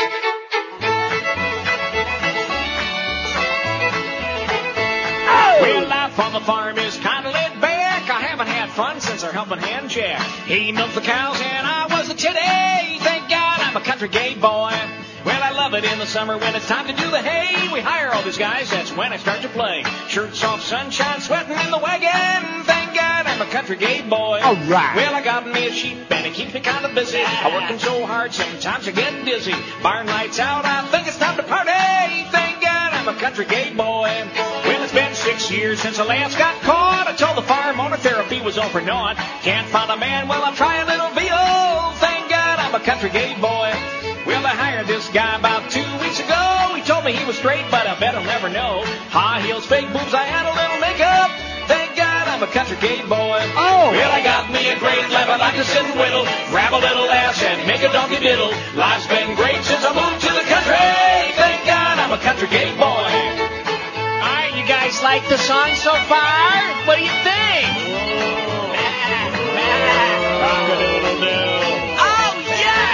I love my chickens and I love my piggies. I try to find out if they have little dickies. Vegetarian, but I love to eat meat. Thank God I'm a country gay boy. Well, if you ever want a job and a queen for a boss, you lube yourself up and I'll call you hoss. Just remember, all employees use the back door. Oops. Come on, that's natural. Come on. Well, I got me a your barn like a Galician fiddle. Play you a tune if you squeal just a little. Can't get fun like this in San Francisco. Whoa, thank God I'm a country gay boy. What would you do without me? Honestly, I want you to be honest with me. Be perfectly honest. What did you think, huh? Oh, you liked that, didn't you? I bet you thought it was hot, you little heifer. How much you like it? How much did you like it? How much did you like it? Oh, you loved it. I love to milk the cow. Ow! 10:33 at 560 WQAM. We got the Mad Dog, Jim Mandich at 1. The Humper will be along. Hank Goldberg at 3. Hurricane Hotline at 7. Does that really say Joe Zagacki from 8 to 8:30? Well, that's enough. And then you got your pregame show at 8:30. The South Florida baseball team at Colorado as they embark on a long road trip. 9:05. The Big O at what's that all about? Oh, Eddie K must be on vacation this week, huh? I guess. Because after baseball, we got the big Orlando Alzagir. Then the Dirty Boys, Joe and Mark, overnight 2 to 6. Edmonton, a Canadian man's attempt to make off without paying a prostitute for her services failed miserably on Friday when he left behind some crucial evidence, his employer's truck, and inside of it much of his finger, police said. There's a lot of lessons here, and they're all really apparent, Edmonton police spokesman Wes Belmore said. Residents of an Edmonton neighborhood alerted police just after daybreak with reports of a man and a woman fighting and yelling in and around the pickup truck, saying the man was bleeding from his hand. Witnesses reported the young blonde woman eventually jumped out of the truck, pulled up her pants, and ran to a nearby home, police said. When officers arrived on the scene, they found the pickup with bloodstains on the door, clumps of blonde hair in the cab, and 3/4 inch, 2 centimeter piece of a finger. Police also found the woman after a door to her search, said she explained that she was working as a prostitute and that the fight broke out when the man refused to pay her for services rendered. Officers believed she bit the man's finger off. It didn't take police long to locate the man described as heavyset in his mid-50s. It was a company truck with a big name and a phone number on the side, so that helped. Our investigators are pretty smart, Belmore said. Our investigators got in touch with him at the hospital, and he's having what's left of his finger put back together again. Belmore said the man was not arrested, but may face assault charges later on. Now, why would he face assault? Maybe he attacked her. I see. Well, there you go in Edmonton. Well, something exciting is going on there anyway. Probably not too much. Here's something exciting. I started this thing with Kevin Baxter a long time ago. I went to the refrigerator and got me some provolone cheese. Sliced. This is the best. This is the best provolone ever, and it's out of a, it's like a package thing, you know? Like Ranieri said, they got package deals. Provolone, cheese, fromage, everything on the labels has to be in English and in French. All the frogs. I don't see any frogs here. I'm sure that there's some around. Don't see no frogs, thank God. Overly moldy oldies are chucked at magic. About time. Oh! God. Now, this isn't going to make that one old fart happy, the one that wrote the letter, the guy that's 100 years old wrote that letter we read from the Herald on Friday. About how he wants Doris Day music and Perry Como and all of that crap. He wants the big bands back, Benny Goodman. How many stations went out of business trying to play that crap? About 500? Something like that. Yeah, let's hear Perry Como again. Come on, find a wheel. The veal. Spin the veal. You gonna talk it up? Perry. Find a wheel and it goes round. Prop him up, boys. Round, Prop his head right up there on the pillow. With the happy Kevin, sound. kill him. Kevin Baxter writes in the Herald, just the thought of an oldie station updating its music seems so contradictory. The words don't seem to go together, sort of like military intelligence or starring Freddie Prinze Jr. Well, what does that mean? He's taking a shot at Freddie Prinze Jr. No, I understand, but why? Because he's just a pretty face. He's not so bad. He's not the worst actor I've ever seen. He's no Matt Dillon. And I'll tell you one thing, he's a lot better looking than Matt Dillon and a better actor, which ain't saying a lot, but that happens to be true. How come you didn't put Matt Dillon in? I guess this thing with Kevin Baxter who's got a wife, there's some real story there somewhere, you know what? Because didn't you always tell me he was a real swish? Well, he found it that way. He found it that way on the phone, but then you found that way on the air when you're doing the show. How come you don't sound that way on the air when I'm doing the show? I have no idea why that happens. See? You know what I think? What do you think? I don't know. I was going to say the microphone, but you're in the same studio as when you would be doing the show. Of course, when Joe is in there with you doing the show, one day you'll be in one room and the next day you can go back and forth and see which one you sound more macho on, although I think it'll help. It says, but jarring as it may be, Bob Hamilton, program director for South Florida oldies outlet Magic 102.7, insists that even oldies have to change with the times. Round, round, get around, I get around. I mean, we like that, but how many times can you hear that, right? Yeah. Yeah, right. So once in a while, you'd like to maybe hear, if they're going to play Beach Boys songs, maybe we hear something a little bit different once in a while on Magic, like... When some loud bragger tries to put me down. Like that. As our age demographic gets older, tastes change, he says. As we get older, the amount of songs from the earlier parts of the rock and roll era will fade slowly because they're not as memorable. Uh-huh. There's no question. And see, I don't think he understands it. I'll go on and read this whole thing by Kevin Baxter because it'll kill some good time and people are interested in what's going on in the radio biz. But I don't think he gets it, which is why he canned our good close friend Kenneth, whatever his name was, the doo-wop shop guy. What was that guy's name? Ken Held? I don't know. Come on, he's our close personal friend. And now he's had to buy his way on here on Waxy 98.2 on the AM dial, whatever it is, whatever Jicka said. What do you call it, 710? It's 790, Tom, and you still haven't changed it on your website, you pudwhacker, you silly person, you bald-headed geek. There's no question Magic has long been in need of a shake-up, says Kevin Baxter, which is precisely why Hamilton, a radio fixer who turned around stations in L.A. and San Francisco, was brought in 3 years ago. Sure taking his time, hasn't he? Magic has consistently hovered just outside the top 10 in the South Florida Arbitron rankings, and for a time was even losing the ratings battle with rhythmic oldie station WMGE Smegma 103.5, which used to be a great station once upon a time. But of more concern was the fact that Magic's audience, like that of oldies stations across the country, was aging while advertisers were focusing on young consumers who want to hear stuff like this. Well, maybe not. You think young people like the Beach Boys? No. No. No. Well, how can you not play the Beach Boys? Hey, look, if you want to change, Bob, I think the answer is Darude and Safri Duo, okay? Let's quit beating around the bush. Nobody wants to hear the Beach Boys anymore. Nobody wants to hear Fats Domino anymore, unfortunately. Certainly nobody wants to hear Dionne Warwick unless she shares her stash with them. So what are we talking about? In fact, if you see Dionne in the airport, you know what the best suggestion is? What? Walk on by. I didn't see that coming at all. Oh. Blindsided you on that. Anyway, we'll get back to this in a second because it'll kill some good time. Then we got this grotesque priest stuff from Joliet, Illinois, from the Chicago Sun-Times. And we got the Bubba Love Child, which is a very long story, but I think everybody wants to hear about that. Uh-huh. In fact, I might have to even interrupt my Kevin Baxter reading for Bubba's Love Child, at least for a little tease. Because everybody wants to hear about Bubba's Love Child. And of course, if it's in the National Enquirer, there's a very good chance, in fact, overwhelming chance, it's gotta be true. As opposed to the other tabloids, which just have they're usually funning you. What's that one that has all those end of the world ones? The one that's the World Weekly News, is that it? That's the one, or this, I guess no, that's the one. I was thinking the Sun, yeah. But no, the Weekly That World one's News. a trip. The one that's always got a black and white cover. Right, space aliens. Yeah, why waste the color ink, when the world's gonna come to an end in a few days anyway? 296 votes on the poll, pretty heavy duty. What do you dislike most about Neil's show? Nothing, it's fine, 80. Nothing, I like it better than ever, 58. Don't like the tone, 48. Oh, no phone calls, 44. Too much reading, 22. Too many priest stories, 20. Not enough comedy bits, 13. Go Leafs, go, 6. Oh! And too many comedy bits, 5. How could anybody say it? But again, I put it on there, but we got 5 people say too many comedy bits. You know who probably voted for that? Jicka. And that Boca Brian hater guy. And probably him too, yeah. Probably voted 5 times. 4 times for him and once for Jicka. Hey, at least we keep you busy, Tom. We keep you occupied.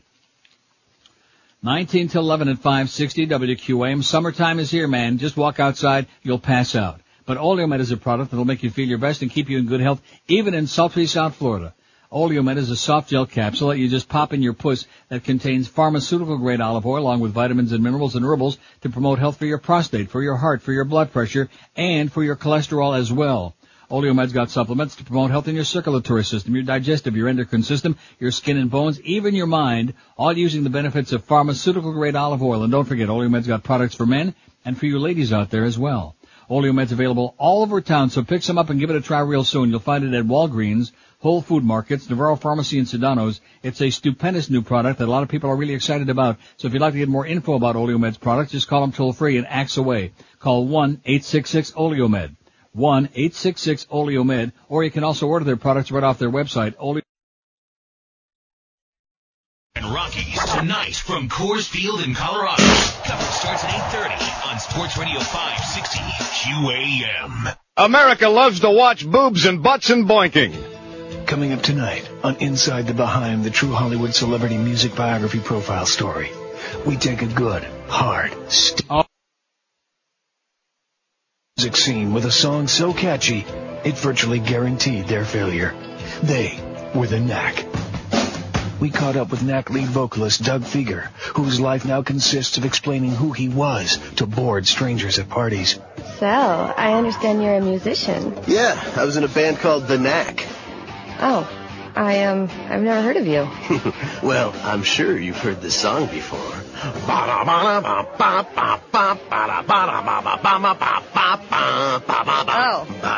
that was you. Finding the actual band completely uninteresting, Inside the Behind began the elusive search for the subject of the song.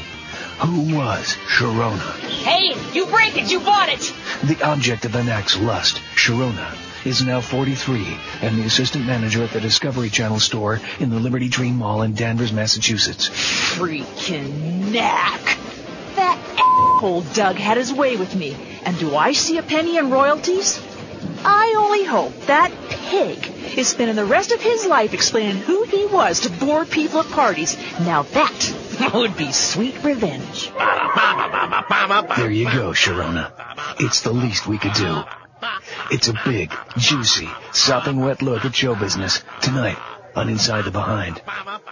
Okay, 1046 is at 560. By the way, don't be faxing me any more of those chronic faxes from Jerry or Edgar or Steve or whatever the guy with a squiggly writing is always says the same thing. I beg your pardon? I thought it might have been him, but when in doubt. Guaranteed. Anyway, here's a fax that says the poll should have had not enough pre-stories. You're the only man with the balls to tell it like it is and expose these preverts of the huge scam that they're pulling out and their followers, etc. and so on. Well, in some case, I'm sure they're not huge. Anyway, keep it up. I always do. Bless us all. Mazel tov, says this, whoever he is. Okay, thank you, sir. God bless you. That's right. Big balls. That's what we're talking about today, like the Maple Leaves. Oh! Like that Mark Hall kid that fought the Catholic Church and took his date to the prom, his boyfriend to the prom, whether they liked it or not, etc. and so on. Big balls. That's what it's all about. Big cojones, man. Can we hear some of the new music from Magic?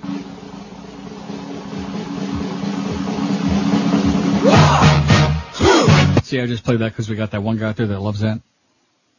Look at this story. I'm never going to get to that Bubba Love Child. Well, let me just tease it here, and they actually have pictures here. Go out and buy the Enquirer for sure. Mistress's ex-hubby tells all. Bill and Dolly Kyle Browning, shown here in a 1985 photo, had a long-time steamy affair, says her ex-hubby.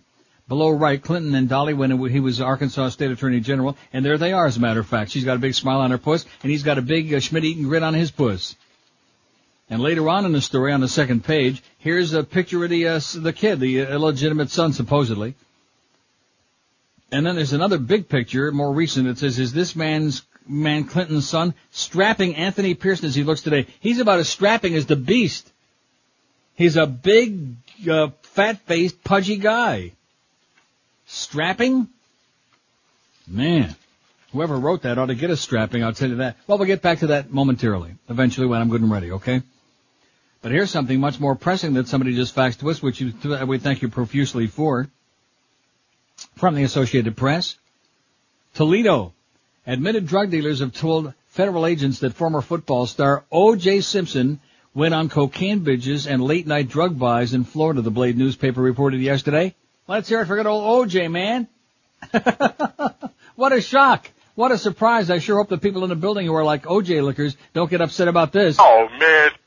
Andrew Anderson, a dealer in an international narcotics ring who's awaiting sentencing on drug charges, told investigators he stayed at Simpson's suburban Miami home. That's in Kendall, by the way. And supplied Simpson and his girlfriends with ecstasy, according to confidential FBI documents obtained by the newspaper for a copyrighted story. Other admitted dealers tied to Anderson's ecstasy ring told investigators they snorted cocaine with Simpson as far back as 1999 and sold it to him as recently as 7 months ago, the Blade says. 7 months ago. Oh, man. Informed of the Toledo story, Simpson told the AP, "It's all untrue. I don't do drugs. I don't sell drugs. I don't buy drugs." Sounds like George.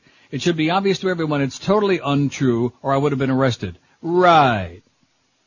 Federal agents raided Simpson's house December 4th as part of an investigation into a drug ring that imported hundreds of thousands of ecstasy pills from Holland, from the Netherlands. Oh, we also got another bad story from Netherlands, but we'll save that for later. I don't want to get Hans too upset. Another bad story.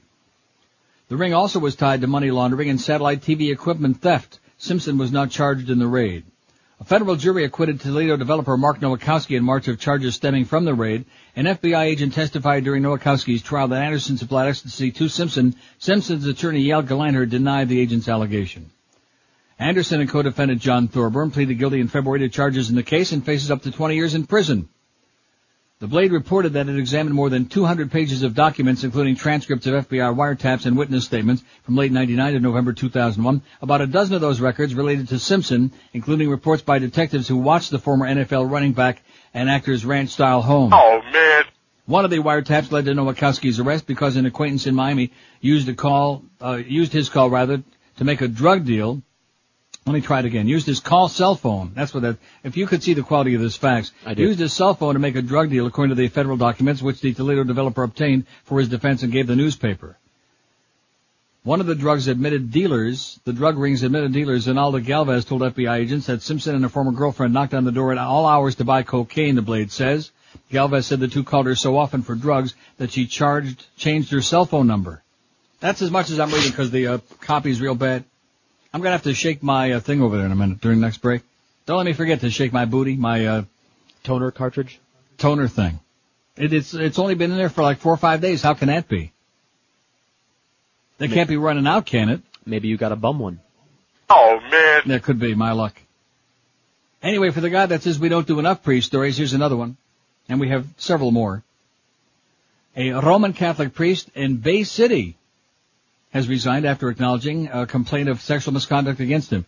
Where the hell's Bay City? Is that in Michigan, Bay City? Don't know. I think so.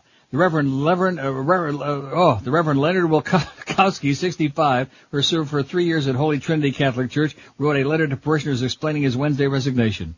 An allegation of sexual misconduct has been made against me. It concerns an incident which occurred much earlier in my ministry, he wrote. I regret the hurt I've caused others in the past, and I regret the hurt that I'm causing now. This was part of my past and moved beyond this years ago. Including Wilkowski, at least 16 Catholic priests in Michigan, like I just said, have been removed, suspended, or left their duty since January the 1st amid sexual misconduct allegations. There you go.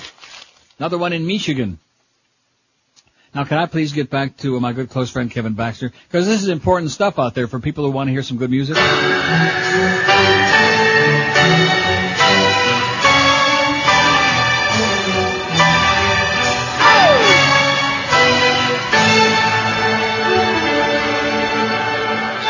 That sure is how you did. At first, Hamilton, this is about the PD at Magic, Bob Hamilton, for those who weren't listening earlier. See, when you get involved in a whole bunch of different stories at the same time, it's confusing. Too bad. Pay close attention. Keep up with the bus. At first, Hamilton busied himself improving the station's brand and visibility, but in December he turned to the music in an effort to renew the audience, certainly the most challenging part of the job. After all, how do you create excitement and draw new listeners when the music hasn't changed in 40 freaking years, asked Kevin Baxter, huh? 40 freaking long, ponderous years when they're still playing the same old tired crap. 1, 2, 3, 4. What the hell's wrong with that? Nothing. They're not playing that, are they? Are they playing that? I wouldn't know. Well, let's get the playlist, okay, from Bob Hamilton, and we can dissect it right here on the air. Send it over to somebody who knows what it's all about. One of Magic's DJs hinted at the problem last year when he confessed that I don't listen to the station when I'm not there. I've heard all those songs a million times. Oh, I couldn't say it better myself. We've heard all those songs until we're ready to puke from them.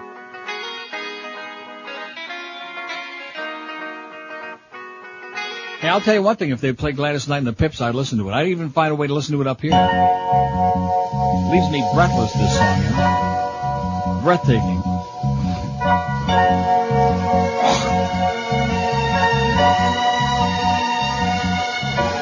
Oh! If I were your woman, Is she great or what, huh, Gladys? Love her. She's a pip.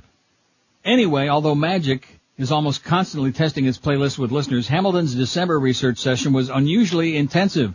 500 people were gathered here, 8 to 10 second hooks of hundreds of songs from the 50s to the 70s, then asked to choose their favorites. And just little clips, little hooks from the songs like that. Oh, you know who that was? Oh, God. Yeah, I do. Sure enough, the favorites were solid 60s, Hamilton said. We found that the 50s music was important, but not as important as it used to be. The key was we found that 1964 was our pivot point year. What showed was the British invasion. The Motown sound was the real essence of where Magic was. See what I'm saying? The Motown sound, man, that's where it is. Schmuck. Oh, not you, Bob Hamilton. Schmuck. Putz. Always beware of guys who are like that age with a real high squeaky voice. Always beware. As a result, Hamilton added about 55 songs. 55 songs? Are you ready for that? Can you handle that? Holy crapola, man. He added about 55 songs, accounting for nearly 10% of the station's active playlist. Now, what does that tell you? Are you kidding me? So that means that they're playing 500 songs. Oh.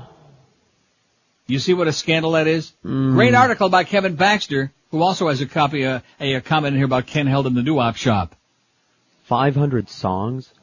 Well, if 55 songs is nearly 10% of the station's active playlist, that means they're playing 500 songs. I got more music than that in my car. I got more music than that here, and I have hardly no library here that I just went out and bought a couple weeks ago when I first got here. Jesus, K, Christ, and Joseph. From the 64 to 70 era and dropped an equal number of pre-64 and post-70 records. Among the songs that failed to make the cut were Rod Stewart's Maggie May, which we don't ever need to hear again, rock and roll music by Chuck Berry, Are You Crazy? And To Know Him Is to Love Him by the Teddy Bears. We don't need to hear that. The replacements include Tell Me Why from the Beatles. Tell Me Why from the Beatles? People Gotta Be Free by the Rascals. There you go. Winner. And Down on a Corner by CCR. Oh, I'm gonna puke up my provolone right now. I'm telling you that as I speak.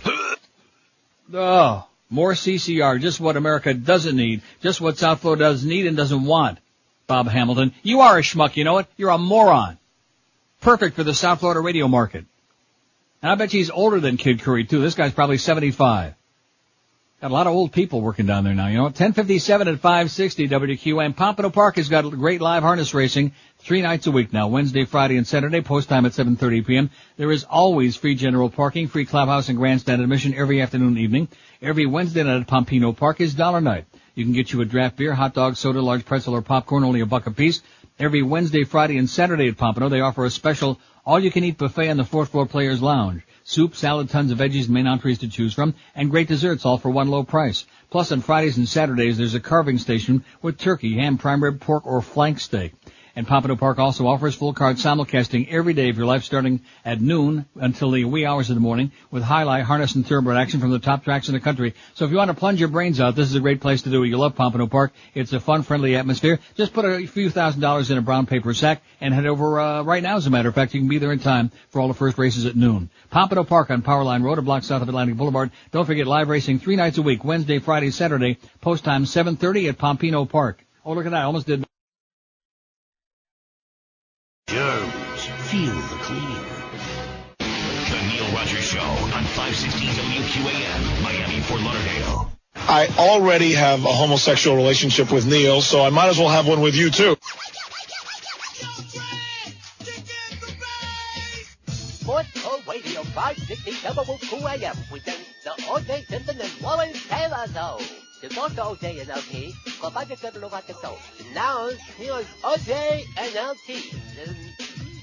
Wubba, wubba, wubba, wubba. Yo, and hey, welcome to the house of O.J. and LT. Mm-hmm. We be your sports talk friends. What you be eating there, man? I'm eating my breakfast. What's up with you? You haven't touched your sausage. I don't have a knife. Here, use mine.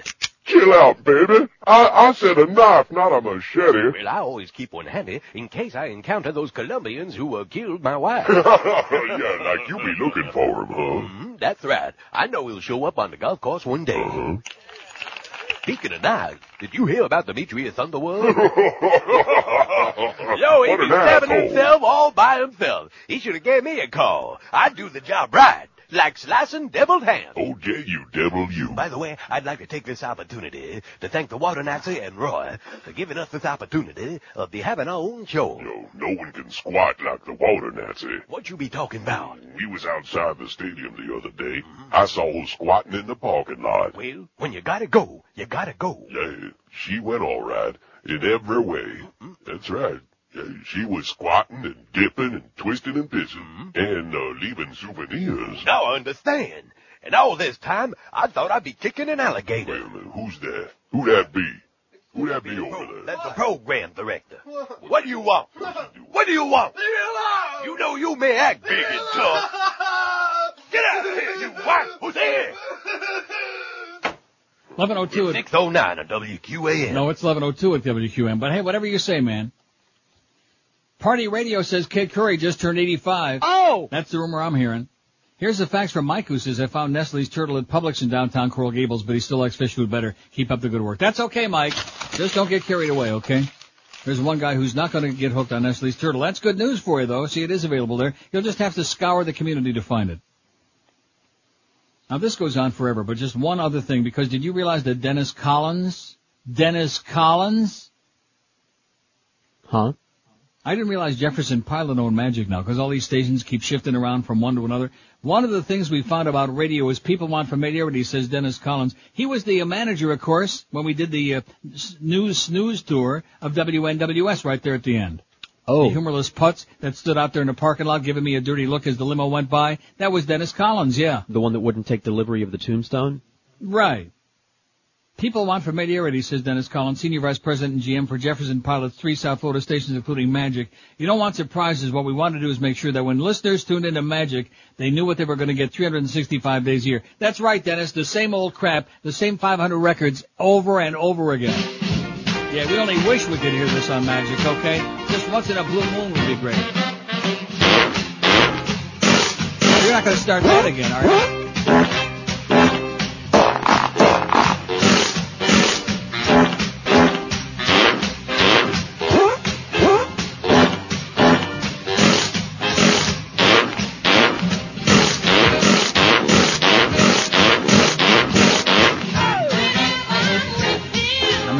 How do you like that? I missed the last one. I got a no in there for that one. I may have to do that again, you know what? I was going so well, I missed the last one. Anyway, well, that's enough of that, okay? Magic's putting on 10 new songs, okay? That's a big story. Kevin Baxter writes a bunch of crap about that, as if there isn't anything important to write about. Nice going, Kevin.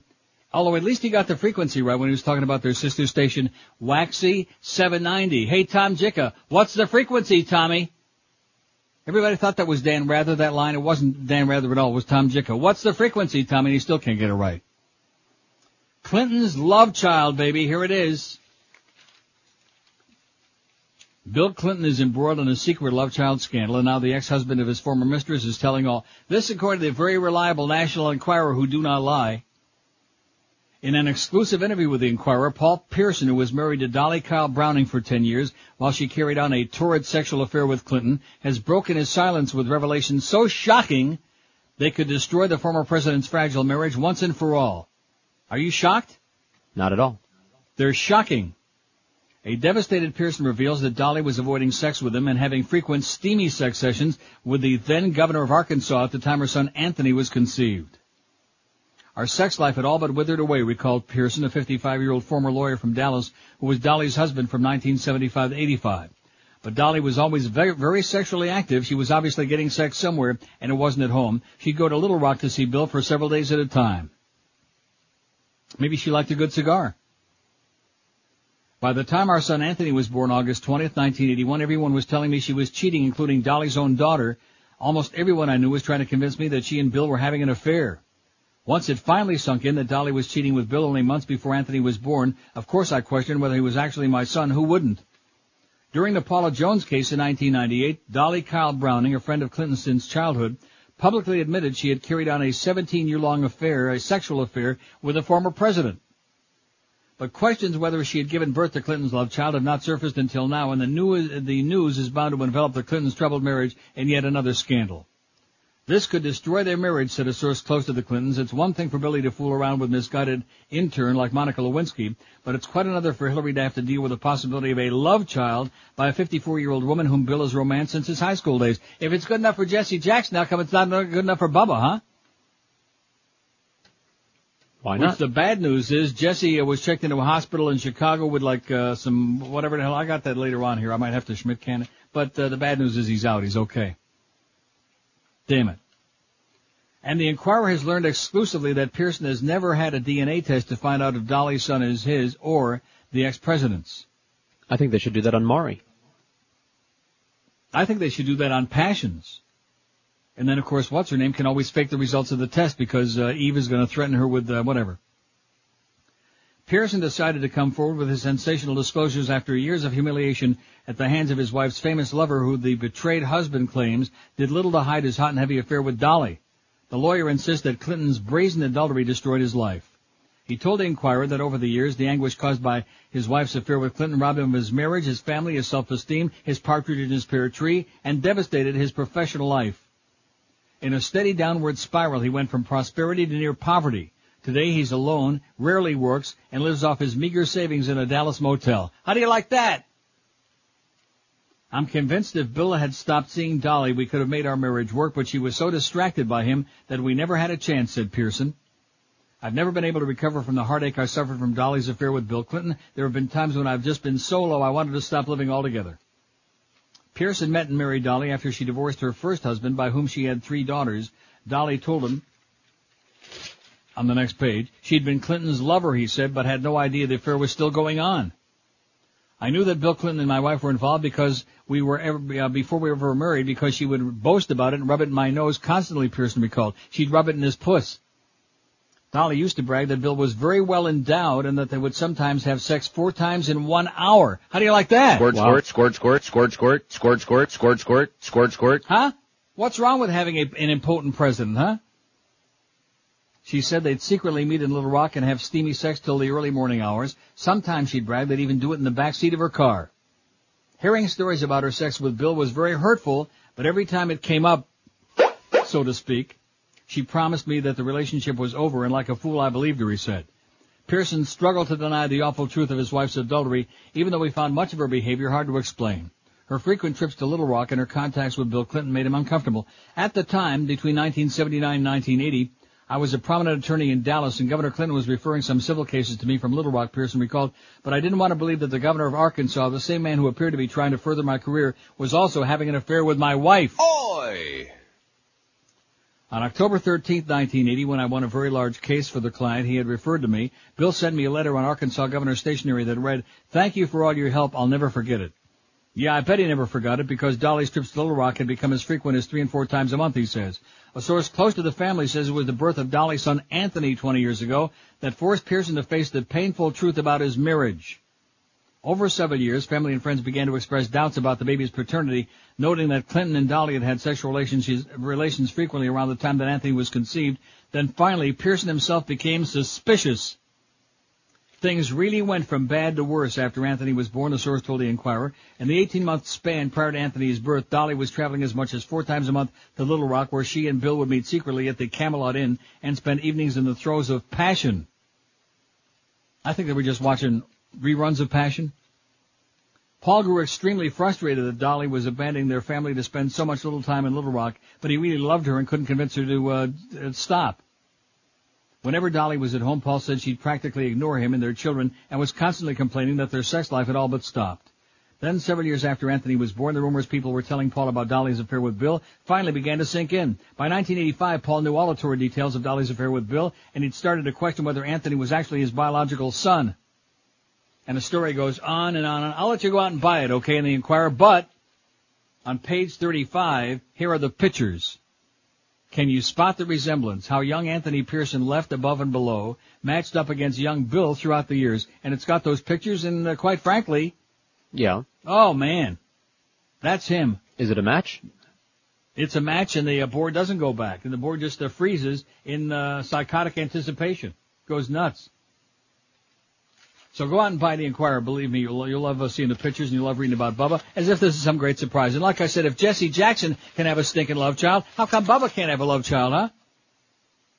And I'll guarantee if he ditches that bitch, that Dyke Swillery, it'd be the best thing that ever happened in his life, you know what? Oh, man. Party. Who gets the house, though? She can have it. Yeah, she can have it. 11 past 11 at 560 WQM. We got the Mad Dog, Jim Mandich at 1, Hank at 3, and then from there it goes downhill steadily. You know, if you're tired of hassles with your cellular service, tired of that $50 a month plan that you thought you purchased, which winds up costing you hundreds of dollars a month, then get on the team with Team Celtec at Celtec Communications, your authorized Nextel representative. For over 25 years, Celtec's been providing South Florida with the best service. They take the hassle away from dealing with a cellular company, not to mention the expense. Right now, Nextel's shared rewards plan allows you to share 4,000 monthly minutes with free incoming calls for only $54.99. Let me say it again, $54.99. Celtec has got a great selection of other plans no matter what your budget, with most including free incoming calls, nationwide long distance, caller ID, voicemail, and Nextel's unique Direct Connect two-way radio feature. So whether it's 1 or 1,000 phones, take it from me. And our very own superstar, Jay Fiedler, who's the spokesman here, he's all over the place. Celtec Communications, your authorized Nextel representative, is the only way to go. Call 1-800-CELTEC-2 today and get connected. That's 1-800-CELTEC and the number 2. Celtec Communications, keeping us. From Mark Light Stadium, coverage gets underway at 7 on Sports Radio 560 QAM. There's no fact in the church. We now go live to the Vatican. Welcome to the Cardinals' Vatican meeting. Please step inside and shut the door so we can begin. All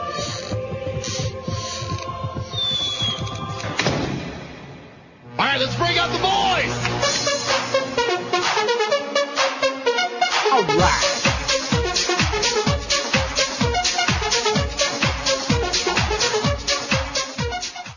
I was going to play that Don Cox thing again, but, you know, why bother? Party. Yeah. Don't you think it's like rubbing it in? I do. Chattanooga, Tennessee, a college student allegedly shot and killed his parents and sister after a dispute over credit card debt he'd run up, authorities said. Peter Bullington, 24, was charged yesterday with 3 counts of first-degree murder in the deaths of his father, Nigel, 50, mother, Gerardinia, 49, and that's her name, Gerardinia, and sister Amanda, 22. All 3 were shot to death Saturday in the family's home in Apison, an affluent community about 20 miles east of Chattanooga. Sheriff John Cupp said Peter Bullington told investigators there was a family discussion about his spending on the family's credit cards. He went upstairs, got his father's gun, came back downstairs, and shot him in the kitchen area. And there's nothing worse than getting shot, more painful than getting shot in the kitchen area. Especially by the sink. Oh, my God. The only thing worse than getting shot in the kitchen area is getting shot in the rectum. Cupp said Peter Bullington, a psychology student at the University of Tennessee at Chattanooga, had maxed out credit cards, spending more than $5,000, and he said the family was having financial problems. All 3 victims have been shot multiple times. I guess they won't be complaining about it anymore. Cupp said Peter Bullington told investigators that after shooting his family, he changed his clothes, drove to another area, discarded the gun. Investigators recovered the weapon, Cupp said. So obviously he did just as good a job as Robert Blake in hiding the piece. Nice going there, son. Unbelievable. College students out of control. Well, I just shook my thing, and I'm not really sure whether it's working or not. It seems to be helping a little bit. I shook my ink thing up. Good. That's the only cartridge But aren't you you have? supposed to do that only like at the end when it's run out of ink? That's what works with this one. I don't know what you have up there. Tourists. I don't know. They're just, there's something a little, I'll get some new ones, okay? I'll call today. On my tab, by the way, Bob Vermouth, don't worry. I know the company's really strapped right now. I know times are tough. On my tab, don't worry about it. I'll tell you, that poll is going hot and heavy, and the don't like the tone people have switched over to the no calls thing. You can always tell when all of a sudden there's an enormous flurry. I mean, we've been doing this a long time. George and I can both see when there's like a gigantic flurry all for the same category on a poll. But that's okay. Have a good time. What do you dislike most about Neil's show? Nothing. It's fine. 97. Nothing. I like it better than ever. 73. No phone calls, 59, which wasn't really doing all that big before, but now it's up, well, it's still only 16, less than 16%. Don't like the tone of the show, 54. Don't like that tone. Yeah. 54 people said that. Too much reading, 27. Too many priest stories, 25. Not enough comedy bits, 19. Too many comedy bits, 10. And Go Leafs Go, 10. Oh! Which was a late addition on there. Just for all my Leaf fans out there.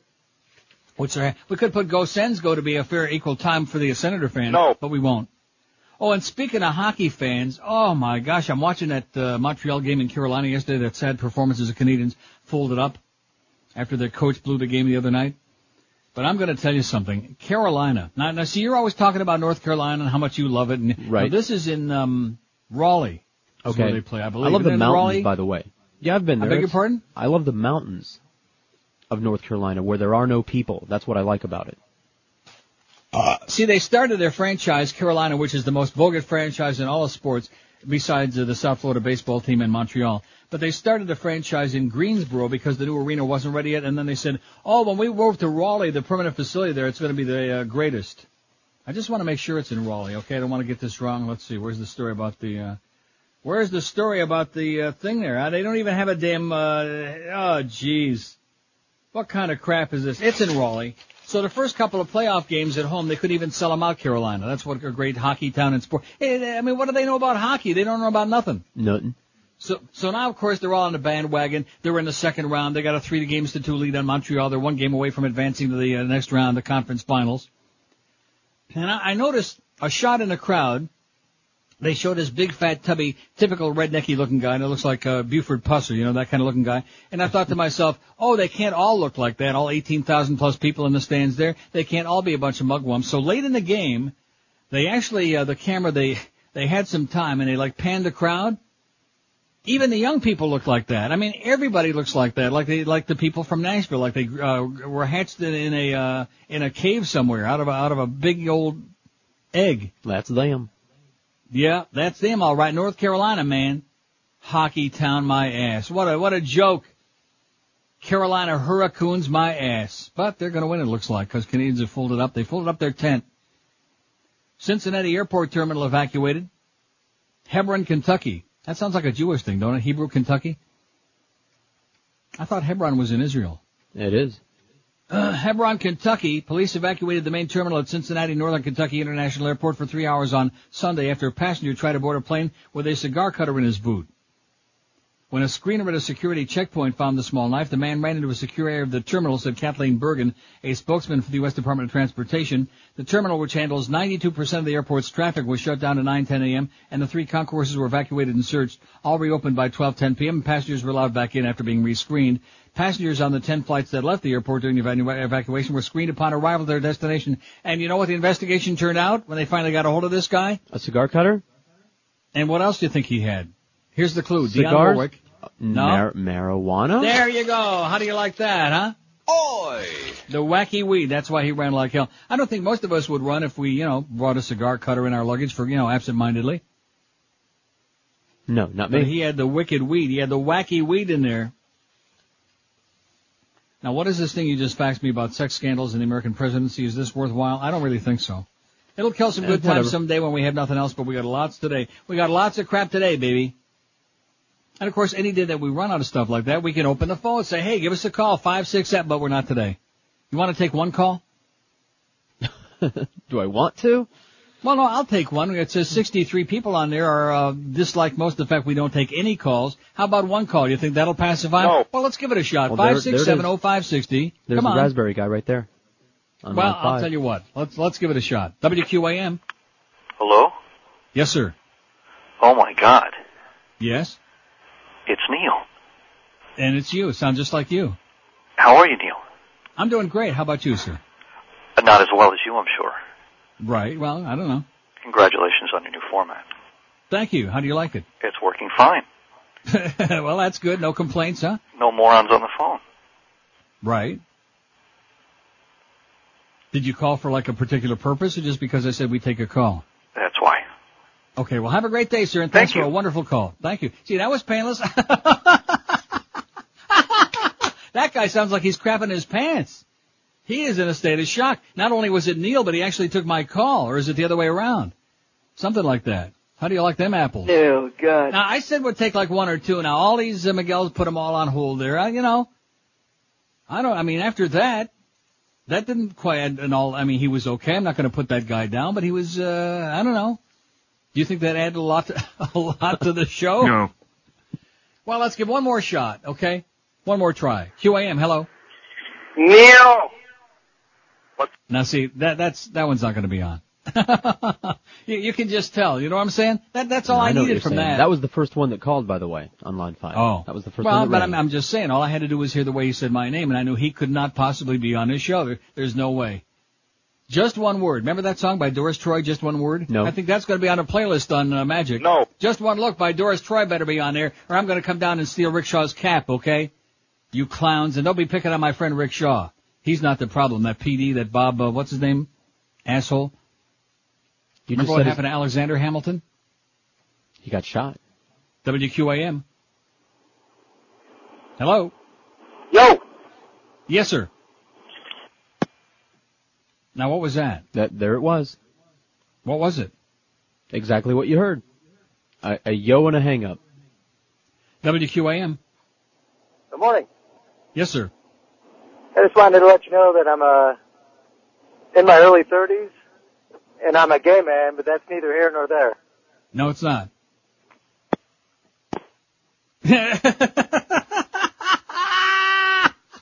We want more phone calls, baby. Oh! Yeah. Oh my God, I tell you, I hit the mother load just like Diana said in Network. We struck the mother load, boy. Okay, you can get rid of all those other callers now, Miguel. You can just, or just let them hang on. They can hang on. And then maybe if the mood strikes me, but I sure doubt it, I might go back and take some more of those really nifty calls. I mean, that was, special. Just like the corn in Deliverance. That sure was special, wasn't it? I don't know what to say. It worked for me. It was phenomenal. Added tons to my show. So let's see. 64, no calls. Okay, well, I guess they must have enjoyed that. There you go. I want to please everybody. You can't please the whole world, but I'm trying to do the best I can, you know? Please at least like 5% of the audience out there. 26 past 11 at 560. Of course, we could have had the Crow call in, you know, and do some Ristis stuff. And I heard him for a couple minutes this weekend. I thought I'd pee my pants. I mean, how can we possibly have him? Oh, that's right. He's got a cult following. I forgot. I'll tell you a product that's got a gigantic growing following, and that's Champion Light. And guess what the good news is? What? You got some? Yeah, I got it. I got some. Oh! And Champion Light, too. That's right. My Frigidaire is full of it. And the Champion Light also. So if you want to get yourself a great tasting sports drink that's good tasting and good for you at the same time, this is really your only choice. Gatorade's loaded with sugar. It's loaded with carbohydrates. It's loaded with all the stuff that you're trying to get rid of when you work out. Champion Light has none of that crap. It's got all the electrolytes you need after a workout, and it's also got no sugar, no calories, no carbohydrates, no caffeine, no crap.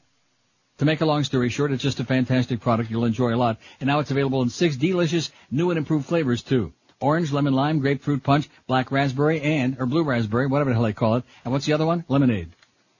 And don't forget, P.D. Lenny sends me 75 different messages today, so let me make sure I can decipher this correctly. You can sample the all-new Champion Light flavors this Saturday for free by joining Dolphins quarterback Jay Fiedler at the new Walmart Superstore. He's everywhere now, Jay. He's just all over the place. Join Jay Fiedler at the new Walmart, 3801 Turtle Creek Drive in Coral Springs, 10:30 in the morning till 2 in the afternoon this Saturday, and say, hey, Jay, give me some and some Champion Light, too. Or if you'd like to find out the store nearest you that carries it, just look up their impressive website at Champion Light, L-Y.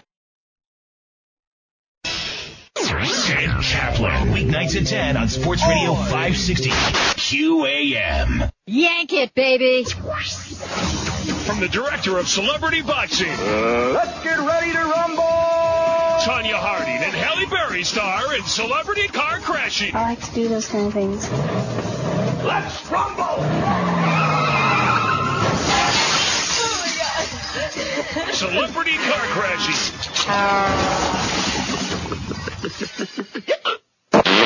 11:32 at 560 WQM. Happy Monday to you. Not a bad day. How's it there? About 150 degrees in the shade? At the moment, it'll get hotter. Do you know, everybody I talked to there has got one thing on their mind, and that is the story that I mentioned last week, was in a paper a few days ago about the fact that it's going to be maybe the hottest summer on record in South Florida. It's going to be just unbearable. Right. Unbearable. And I mentioned to Miguel before the show started today while you were out taking one of your 14 craps, the fact that once it gets to Easter and Passover, did I mention this already on the air because I lose track? Yeah, you mentioned it. Oh, well, let me mention it again. Because of the heat and the humidity, nobody who can afford to get out of there stays there. I mean, the snowbirds leave, and everybody else leaves too if they can afford to go someplace else, like here or anywhere. I mean, good golly, Miss Molly. Just gonna be, well, anyway, I don't want to rub it in, because the weather here's nothing to write home about. But in Amsterdam, looks pretty good, at least in the Telegraph. How's my friend Hans doing out there? I have a terrible story. I guess I should find it now. I hate to do it. 2 bad stories in a week from Amsterdam, 2 violent stories, which is pretty unusual. Here it is. Blast rips apart car in Nederlands. We just tell it like it is. We let the chips fall where they may, okay? The Schmidt fall where it may. Brunsum, Netherlands. An explosion ripped apart a car in front of the house of a local politician in southern Netherlands on Saturday, 5 days after the leader of a national political movement was shot to death. No one was injured in the blast, which severely damaged a car belonging to the wife of another politician, a city alderman in Brunsum, near the German border and about 12 miles from the Dutch city of Maastricht. Police said the explosive may have been a grenade. The politician was identified as Jay Steiner of the local Christian Democratic Party. Steiner told police he feared the motive was political and requested police security, the national broadcasting company NOS reported. Last summer, the car of Brunsum's mayor was set on fire. A suspect was never found, and police were investigating whether the 2 attacks could be linked. The attack came 5 days after Dutch politician Pim Fortuyn was assassinated in a parking lot after finishing a radio interview. Police have charged a 32-year-old Dutchman with the killing but have not found a motive. The attack in Brunsum seemed to be unrelated. How do you like that? They're out of control in the Netherlands. A lot of crazy people, that's the bottom line. Crazy people everywhere who don't know the difference, basic difference, like I said last week, between right and wrong, between killing people or trying. Like that punk kid, Luke Helder Schmelder, whatever, Helder Skelder, whatever his name is. Hey, that's a good one. Yeah, Luke Helder Skelder. Well, we have to find out what was troubling him, and we have to examine his motives, and we have to examine the writings and the happy face and see the symbolism. Yeah, right. Anybody 21 years, and then they're interviewing the teachers again. It's been on CNN. You know, CNN, you people over there should croak a wicked death, okay? I can't stand, except for Bill Hummer. He's a good guy. And used to look pretty good without the makeup. But I mean, what a network that is. The crap news network, CNN. And they got that Paula on there asking these stupid, idiotic, insipid questions. And then we got Wolf Blitzkrieg interviewing Yasser Arafat. If they could bring Hitler back, if they found he was still alive, I could just see tonight. Wolf Blitzer interviews Adolf Hitler, says, are you still going to be a meanie or are you going to be a nice guy and work for peace, you know? What kind of crap is that? CNN is for people who got like the intellect of a 3-year-old, which is why I watch it. Joliet, weren't those calls something? That was, boy. I think I'm coming down with something after hearing those calls.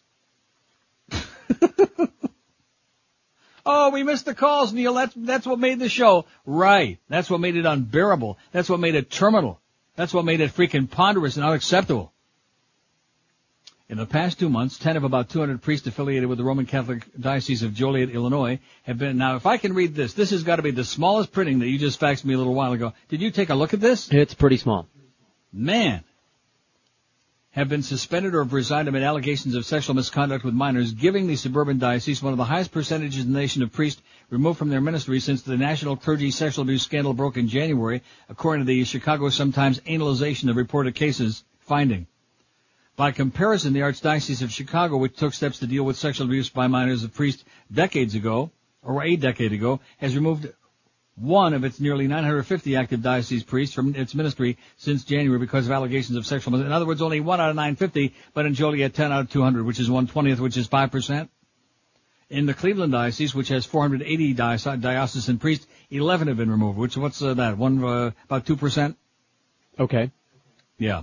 I'm good on that math, baby. I'm sharp. The rest of this, if you think I'm going to try to read the rest of this teeny, if the audience could see it, they'd say, holy crap, that old guy still got good eyesight in spite of all that fish food and that Estes turtle. Man. You'd have to have a goddamn telescope to read that crap. Too much reading, Neil, that's the problem. Oh, let's take some more great calls. No. Oh, sorry. Or let's put on CNN. You're gonna make it after all. That's another one of those shows that everybody raved about. Mary Tyler Moore Show. Hated it. Though I don't dislike her. I mean, she's okay. I can take her reliever. She's all right. She never stole a freight train. But I just hated that show. I didn't like Dick Van Dyke. I can't stand him. He makes me sick to my stomach. Do you think he's funny? No, I don't. Never did. Hated Dick. Didn't like Van that show Dyke. either, now that you mention it. Ed Asner? Never got it. Yeah, never got that show. Ugh. It's just not a funny show. And you know who else was on that show? I think it was that show, was Rose Marie. Wasn't she on there? I think she was. Stick to Hollywood Squares, honey. I'm sure she's got to be dead. Well, I get so excited when they have the Hollywood Squares on there now, the ones with the all-dead panels. That's great. Glenn Ford and Charlie Weaver and Paul Lynde and just a whole bunch of dead folks.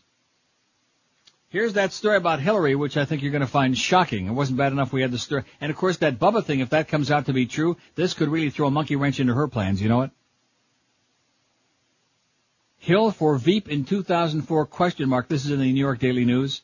Idea of Senator in number 2 spot generating a quiet buzz, it says.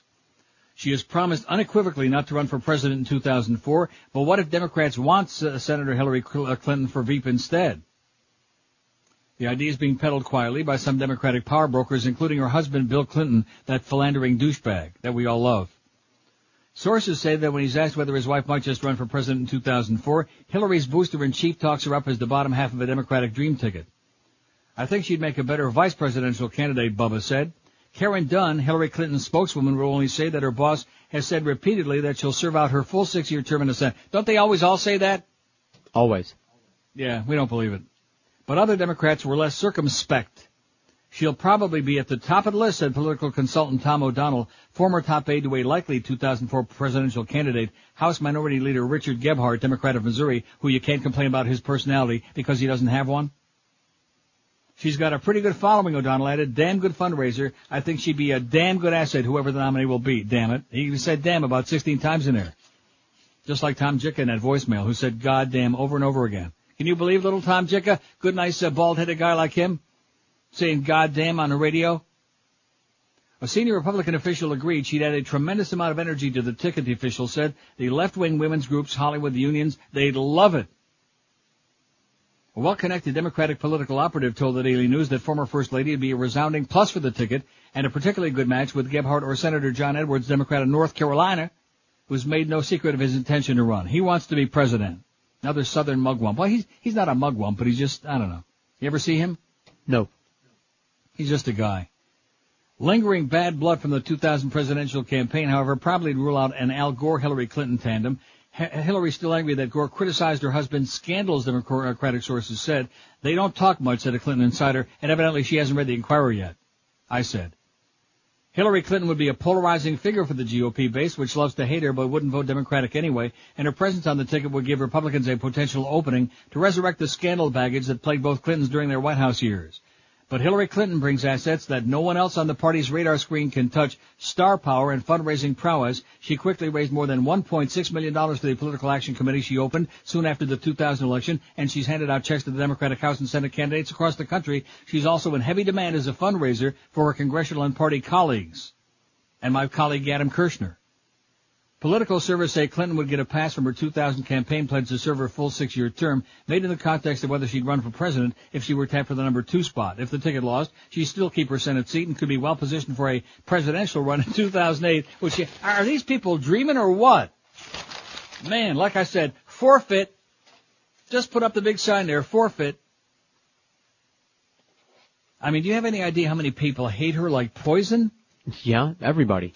Yeah, and the only reason she won so big in New York was because Gore won New York in a gigantic landslide, so she got sucked in by the coattails, you know. But she was like barely ahead of that little twerp. What was that guy from Long Island that she ran against? Oh, out of sight, out of mind. He was a little twerp. Little twerpy guy. I know And who you're he was about. barely a couple points ahead of him. It was nip and tuck until the night of the election when Gore won, New York by 80 trillion votes. And she got sucked in. 20 till noon at 560 WQAM. Hey, don't get sucked in with some of those ads in the yellow pages for carpet cleaning places, because almost all of them are a scam. They give you that per room special deal, and then at the end of the job they add on all kinds of extra cash, all kinds of extras that you weren't expecting, and it winds up costing you an arm and a leg. Dry Concepts never does that because they do it the fair way, the honest way. They give you a written guaranteed price before they roll up their sleeves and start doing the job. And then they give you the most incredible job of carpet cleaning available to man, because they dry clean your carpets like I've been telling you for years, which I've used them in my house for over 20 years. They suck out even the deepest down dirt in the fibers of your carpets. Even Linda Lovelace would be impressed by the way they suck out that dirt. Your colors stay more vivid and vibrant, and your carpets will feel softer to the touch, and they smell lemony fresh as well. They stay cleaner longer, which makes them last longer too, and they're dry in just a couple of hours. So all the way around, you can't beat the fantastic job that Dry Concepts do on your floor. Treat yourself and your carpets to a spring cleaning today. In Broward, call 954-370-7778. That's 954-370-7778. In Dayton, Palm Beach, you can call them toll-free. The number's 1-800-248-5071. 1-800-248-5071. Please tell them that Neil told you to call. Don't forget, clean today. You can entertain tonight when you do it with Dry.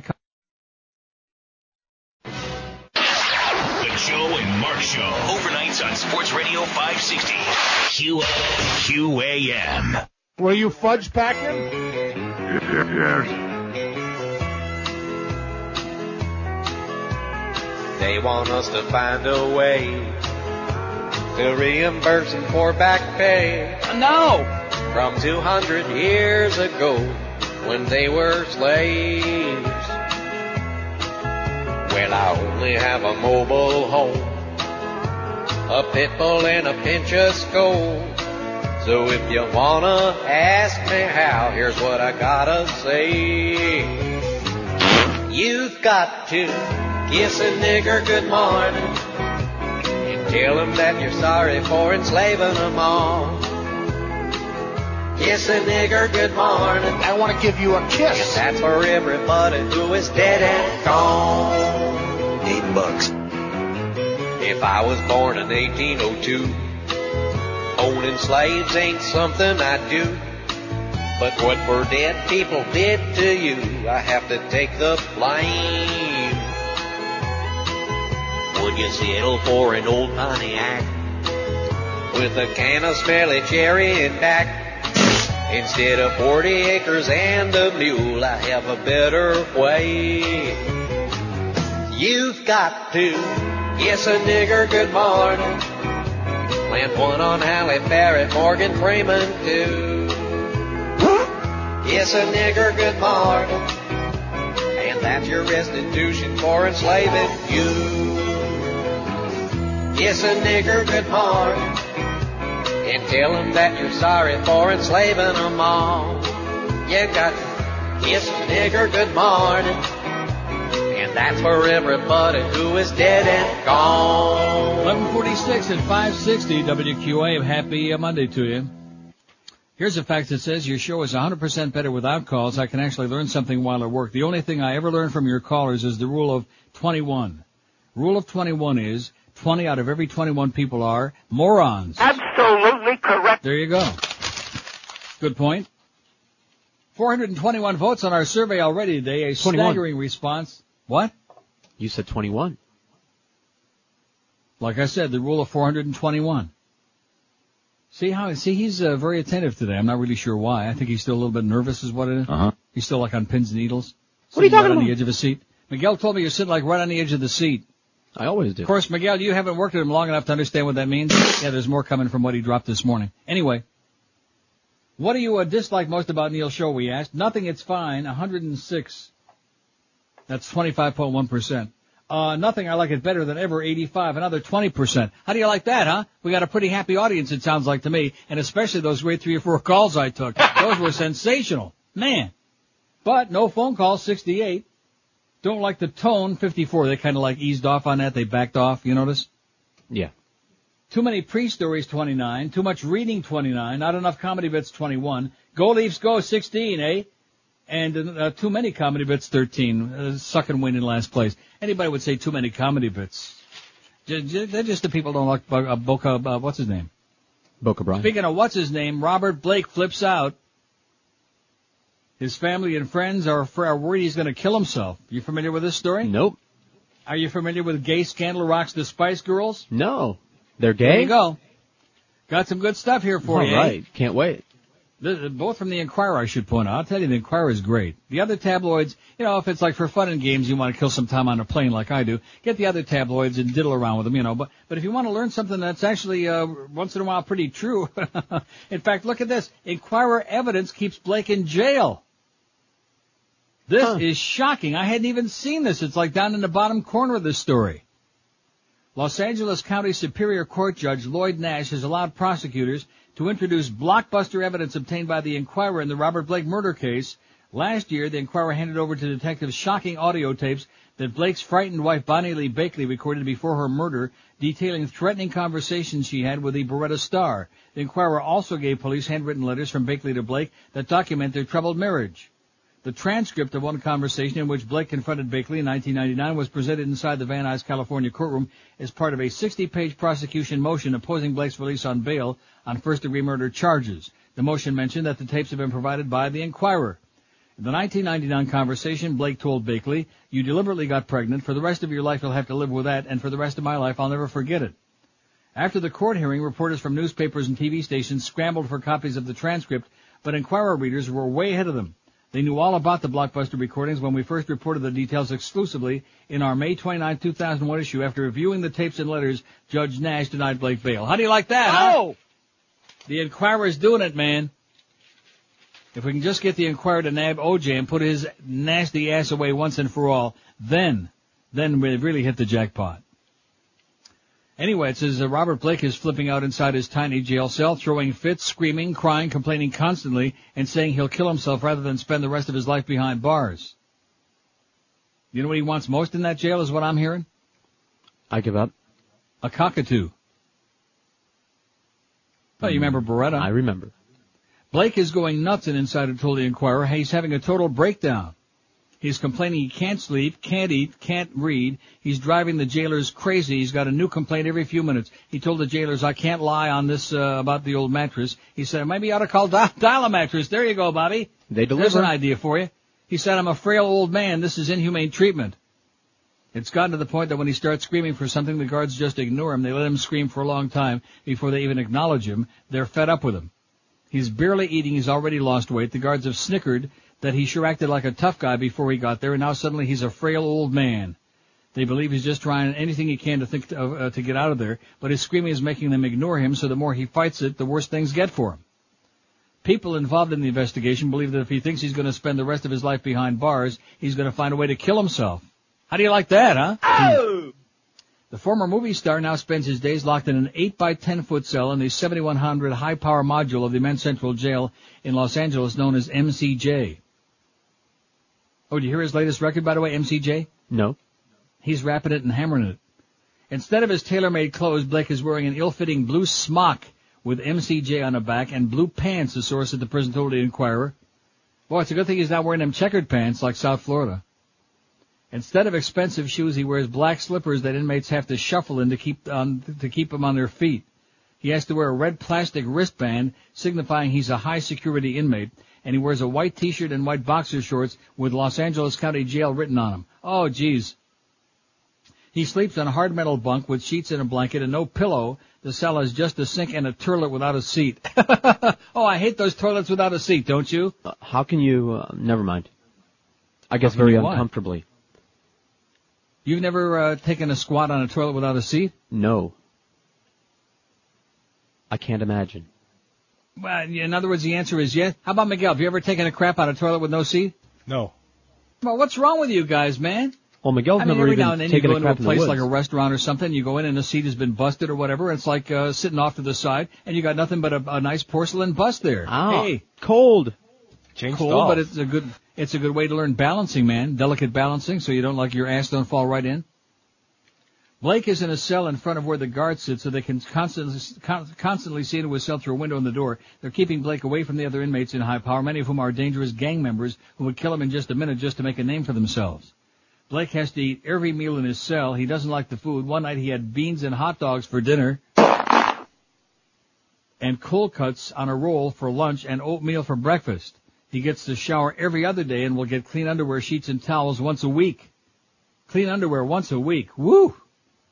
Another prison source told the Inquirer that when Blake first arrived after being charged with killing his wife Bonnie Lee Bakley, he was shaking and crying. I'm scared what they're going to do to me, he cried. He didn't look anything like the cocky actor who used to tell funny stories on The Tonight Show with his old buddy Johnny Carson. Blake freaked out when he was forced to strip for an intimate physical examination, said the prison source. He began to shake in terror as the enormity of what he was facing hit him. He realized that for all intents and purposes, his life is over. Oh! The Inquirer learned that in the time of despair, Blake has reached out to his old pal, Johnny Carson, like I just mentioned only moments ago. Blake calls him collect from the jail. Blake is despondent and has told Johnny that he's been on a suicide watch, said a source close to Carson. Johnny told Blake to remember he's innocent until proven guilty and assured him he can make it through these trying times. Johnny lifts his spirits like no one can. Maybe Ed McMahon calls. You think Ed calls like they get on like a conference call? And Ed sits when there with Johnny. Blake picks up the phone and he goes, here's, just to cheer him up a little bit, and Johnny comes on. You think they do that? No, I don't. At a May 1st court appearance, Blake was denied bail, and incredibly, that came as a great relief to his close friends and family. Robert's family and friends are worried sick that he's going to kill himself, said a family source. His daughter, Delina, and pals don't want him released on bail. They say he's not at risk of fleeing. He's at the risk of committing sausages. Blake phoned a pal from jail and was nervous and babbling. His buddy is really worried because even before he was arrested, Blake had told him he'll never go to jail and how he'd kill himself before that happens. Well, better late than never. See, you don't want that. You think he's a good guy. I don't think he's a good guy. I think he should just get life or whatever.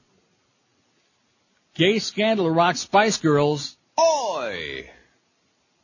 The Spice Girls have been plunged into a gay scandal by shocking allegations about the intimate relationship between Mel B and Jerry Halliwell. You know, now that I think of it, Jerry Halliwell, she's pretty butch looking, you know it?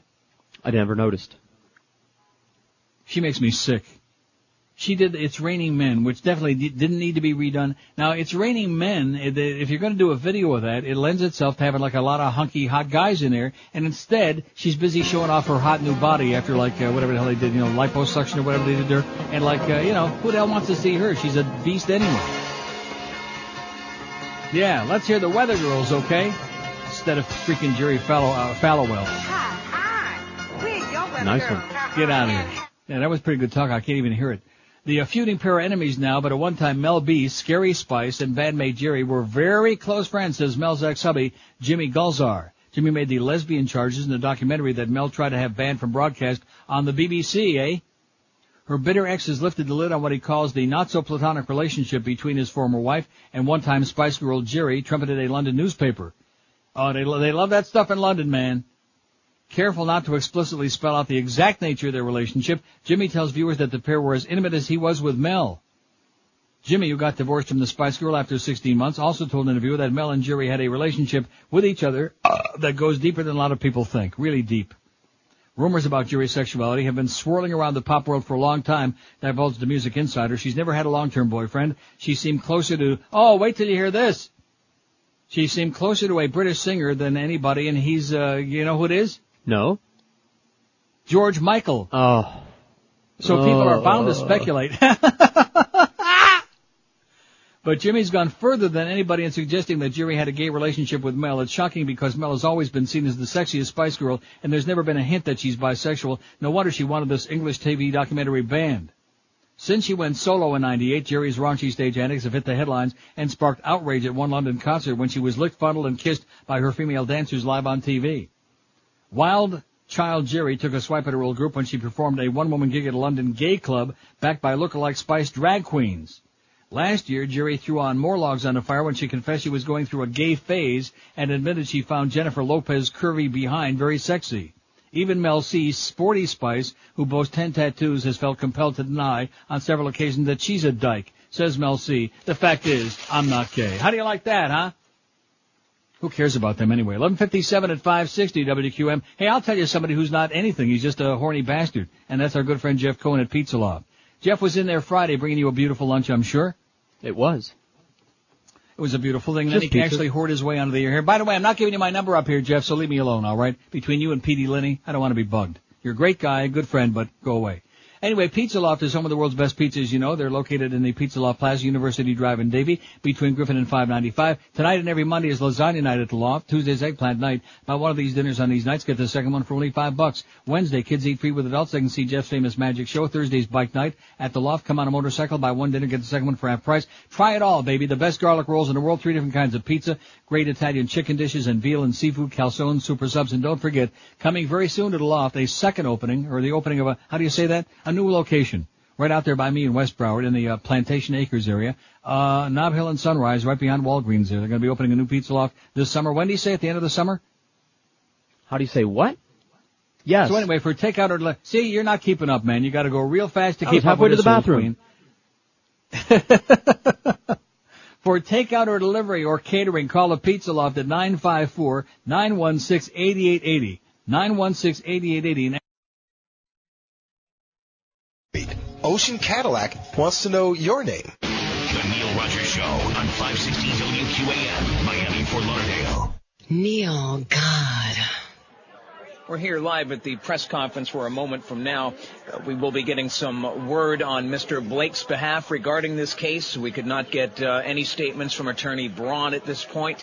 However, we understand that a white cockatoo named Fred, best known for sitting on Mr. Blake's shoulder in the TV series Beretta. Okay, we see Fred has entered the room and is about to address the media here. Do you have any information where Mr. Blake might have been at the time of the murder? The bird has just mentioned something about filthy. Now, I'm not sure if that is indicative of the condition of his cage at this point. But Fred, would you be willing to testify in court? the white cockatoo has just mentioned the word milky. Again, something sort of non sequitur, not really directly related to this case. Brad D. Baker, Sun-Times, did Mr. Blake ever get angry enough at you that you thought he would hurt you? Interesting. Bird had mentioned apparently Robert Blake's goatee that he wore in the TV series back in early 1977 as a disguise. And is there anything else we need to know about Mr. Blake? The cockatoo has just made reference to Gail T. Perhaps a Miss Gail T., an old acquaintance of Mr. Blake, perhaps prior to meeting Bonnie Lee Beckley. Okay, and we get word that Fred is hungry and must exit. So that is the end of this news conference. However, thanks to Fred's statements today, perhaps that will lead investigators to answer some very perplexing questions regarding the nature of this murder case. We'll take you back to headquarters in Washington now. Very sad. They just don't get it. I've spoken to a cockatoo in my time, and you know what? What? You know what he was really saying? What? Geldy. Trust me. Geldy, talking on a sports show, trying to be macho. Your voice sounds just like a 7-year-old girl, a little sports hole shill. What else are you there for? Geldy, talking like a baby who needs a little training. Why can't you understand? You don't sound like a man. Remove the rubber bands that choke your scrotum.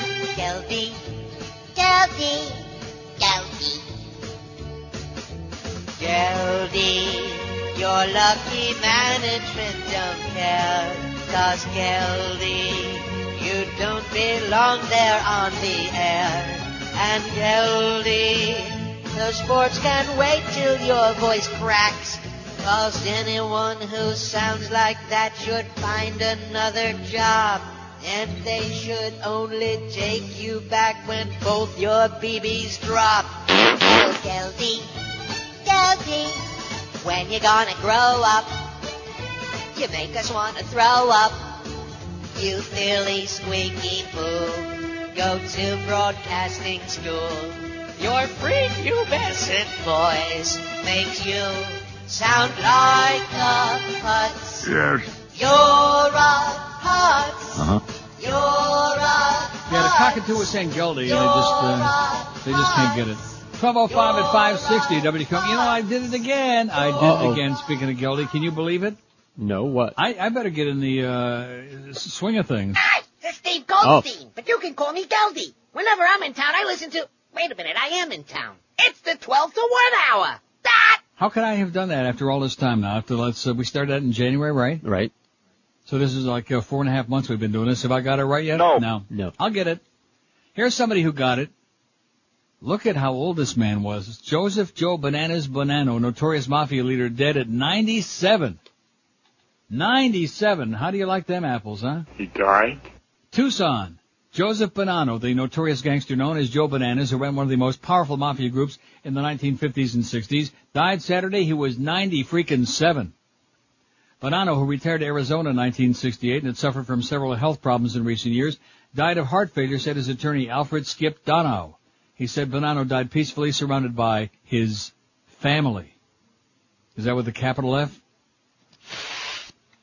Bonanno was admitted to St. Mary's Hospital on Monday, and he literally just faded away, said Dr. David Ben Asher, Bonanno's physician, since the late 1980s.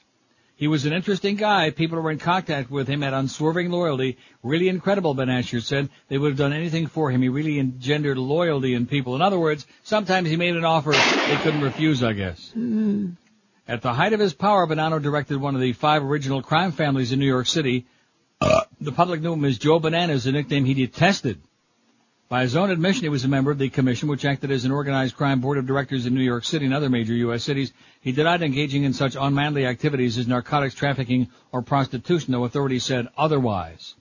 He's probably the first mafia godfather to die of natural causes, said Abe Butler Yates III, who dealt with Bonanno while serving as U.S. Attorney for Arizona until 1981.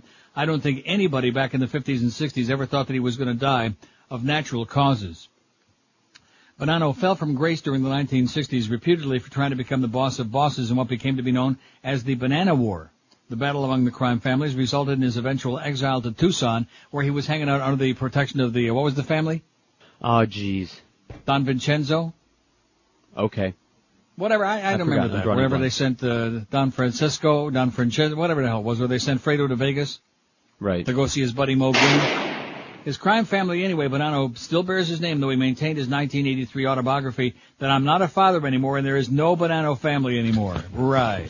So did he have an orange? Godfather. Did he have an orange Even in his hand? What? Did he have an orange in his hand when he died? See, I pretended not to hear it. I did hear it the first time. Even in his waning years, Bonanno was, and probably had one. Probably, I think a tangerine. Or a banana. Even in his waning years, Bonanno was unable to avoid the attention of prosecutors. In 1980, they succeeded in getting the only felony conviction against him for obstruction of justice for trying to block a federal grand jury investigating his sons. Evidence that led to the conviction was obtained by a narcotics strike force that he stifled through his trash. What is it? Oh, that's sifted. I'm sorry. Oh. Sifted through his trash for years. No excuse. Nice facts. A federal judge eventually reduced his 5-year sentence to a year, and Bonanno served nearly 8 months in Lexington, Kentucky Federal Prison before being paroled in July '84. And it goes on about he served in this, he served in that. Bonanno appeared in 1983 on CBS TV 60 Minutes and collaborated in writing A Man of Honor, the autobiography of Joseph Bonanno, which came out the same year. In 1984, he sued his publisher for $18 million over what he said was a depiction of a cheap gangster on the cover of the paperback version. Bonanno was born in yada yada yada. He was arrested numerous times, yada yada. He was accused of transporting guns for Al Capone. Through his crime family established in the early 1930s, Bonanno rose to become a member of the Commission. But he denied the mafia existed, writing in his book that the term refers to a process, a special set of relationships among men. When? I stay away from the term because it creates more confusion than it's worth, he said. He described himself in his book as a venture capitalist who invested in business with owners who invited him to become a partner because of his connections. He said prostitution, narcotics, extortion, and kidnapping were unmanly and restricted. And on it goes. He's dead. Joe Bananas is dead. Long live Joe Bananas. I'll tell you what's not dead. It's bigger than Mary Tyler Moore and the $6 Million Man and Phyllis and Rhoda all put together. Yeah. Spider-Man. Boy. It says, now you know why they call him the Amazing Spider-Man. With $72 million in its second weekend, a number that would be a tremendous debut weekend for almost any film, Spider-Man knocked off Star Wars Episode 1, The Phantom Menace, to become the fastest movie ever to hit $200 million. Spider-Man passed this mark on Saturday, its 9th day of release. It took The Phantom Menace 13 days to reach $200 million. The comic book adaptation, starring Tobey Maguire and directed by Sam Raimi, has grossed $223.6 million in 10 days, according to studio estimates yesterday. The movie had been had the best second weekend ever, beating the $57.5 million that Harry Potter and the Sorcerer's Stone took in over the second period. They did $72 million, Harry Potter $57.5. God. This is one of the second weekends. It's almost more impressive than the first, if that's possible, said Paul Dargarabedian, with 400 letters in his name. President of Box Office Tracker Exhibitor Relations. The firm is relentless in its accrual of money. It's relentless, man. Just like you, George. It's relentless. I thought that was you. A relentless bastard. After huge openings, films often nosedive by 50% or more in the second weekend because so many people have already seen them. Spider-Man held up strongly despite its phenomenal premiere, its revenues dipping just 37%. That's probably the most gravity-defying feat of Spider-Man to hold up from a number of that size, said Jeff Blake, head of distribution and marketing at Sony, which released the film. And on it goes. Spider-Man had $72 million over the weekend, Unfaithful 14.2. Not even close. In fact, if you take the next 9 together in the top 10, let's see, 24, 28, 32, 34, 36, 38, 30. The next 9 together have less than 40 million, and Spider-Man took in 72 million. How do you like that, huh? Great. For old Spider-Man, he's doing it, baby. And you want to know why? That's because we talked about it on the show last week. It's all ours. That's right. We want our chunk. We want our chunk. We want our piece. We want our little piece of the pie. That's all. We just want a taste. I want to wet my beak. Just a little bit. Now, how come I got the window open and it smells like somebody's cooking something outside? How's that possible? Maybe they are. Maybe somebody else with their window open is cooking something. Oh, man, it smells good. It smells like pasta. Oh, I can't eat pasta la pasta, baby. Can't eat that. 12 minutes past noon at 560 WQM. Here's a simple question for you. If somebody offered to give you several $1,000s, over the next few years, would you accept it? You'd be a fool. You'd be stupid not to take it. So it makes it really foolish to pass up a chance to refinance or buy a home at just 3.95%. Here's the deal. There's a Fannie Mae program out there at 3.95% for both refinancing and purchasing of homes. Just 3.95%, and all you got to do is make one easy phone call to Financial Group. Toll free, it's 1-800-940-5363. I'm telling you that's definitely spaghetti. Oh, the smell of that pasta sauce, enough to drive me to the window to jump. Call 1-800-940-5363. To be more specific, you can get yourself $100,000 with payments of only $475 a month, or $200,000 with payments of just $950 a month. You'll save thousands and thousands of dollars. It'd be downright stupid to pass up a chance like that. So do the math and do the next smart thing. Get all the details. There's no obligation by calling Financial Group. They'll be ecstatic to answer all your questions. Call 1-800-940-LEND, L-E-N-D. That's 1-800-940-5363. Equal housing lender. Credit restrictions do apply and rates are subject to change. And Rockies tonight from Coors Field in Colorado. Coverage starts at 8:30 on Sports Radio 560 QAM. Jim Mandich, I f***ed him out!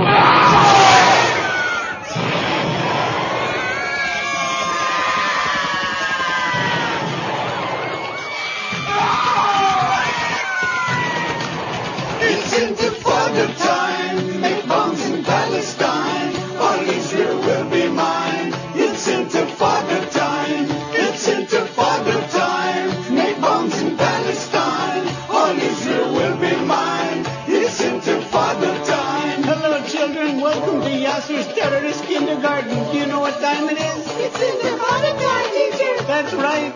And what do we want to be? We want to be martyrs. And how do we do this? We wear bombs and kill Israelis.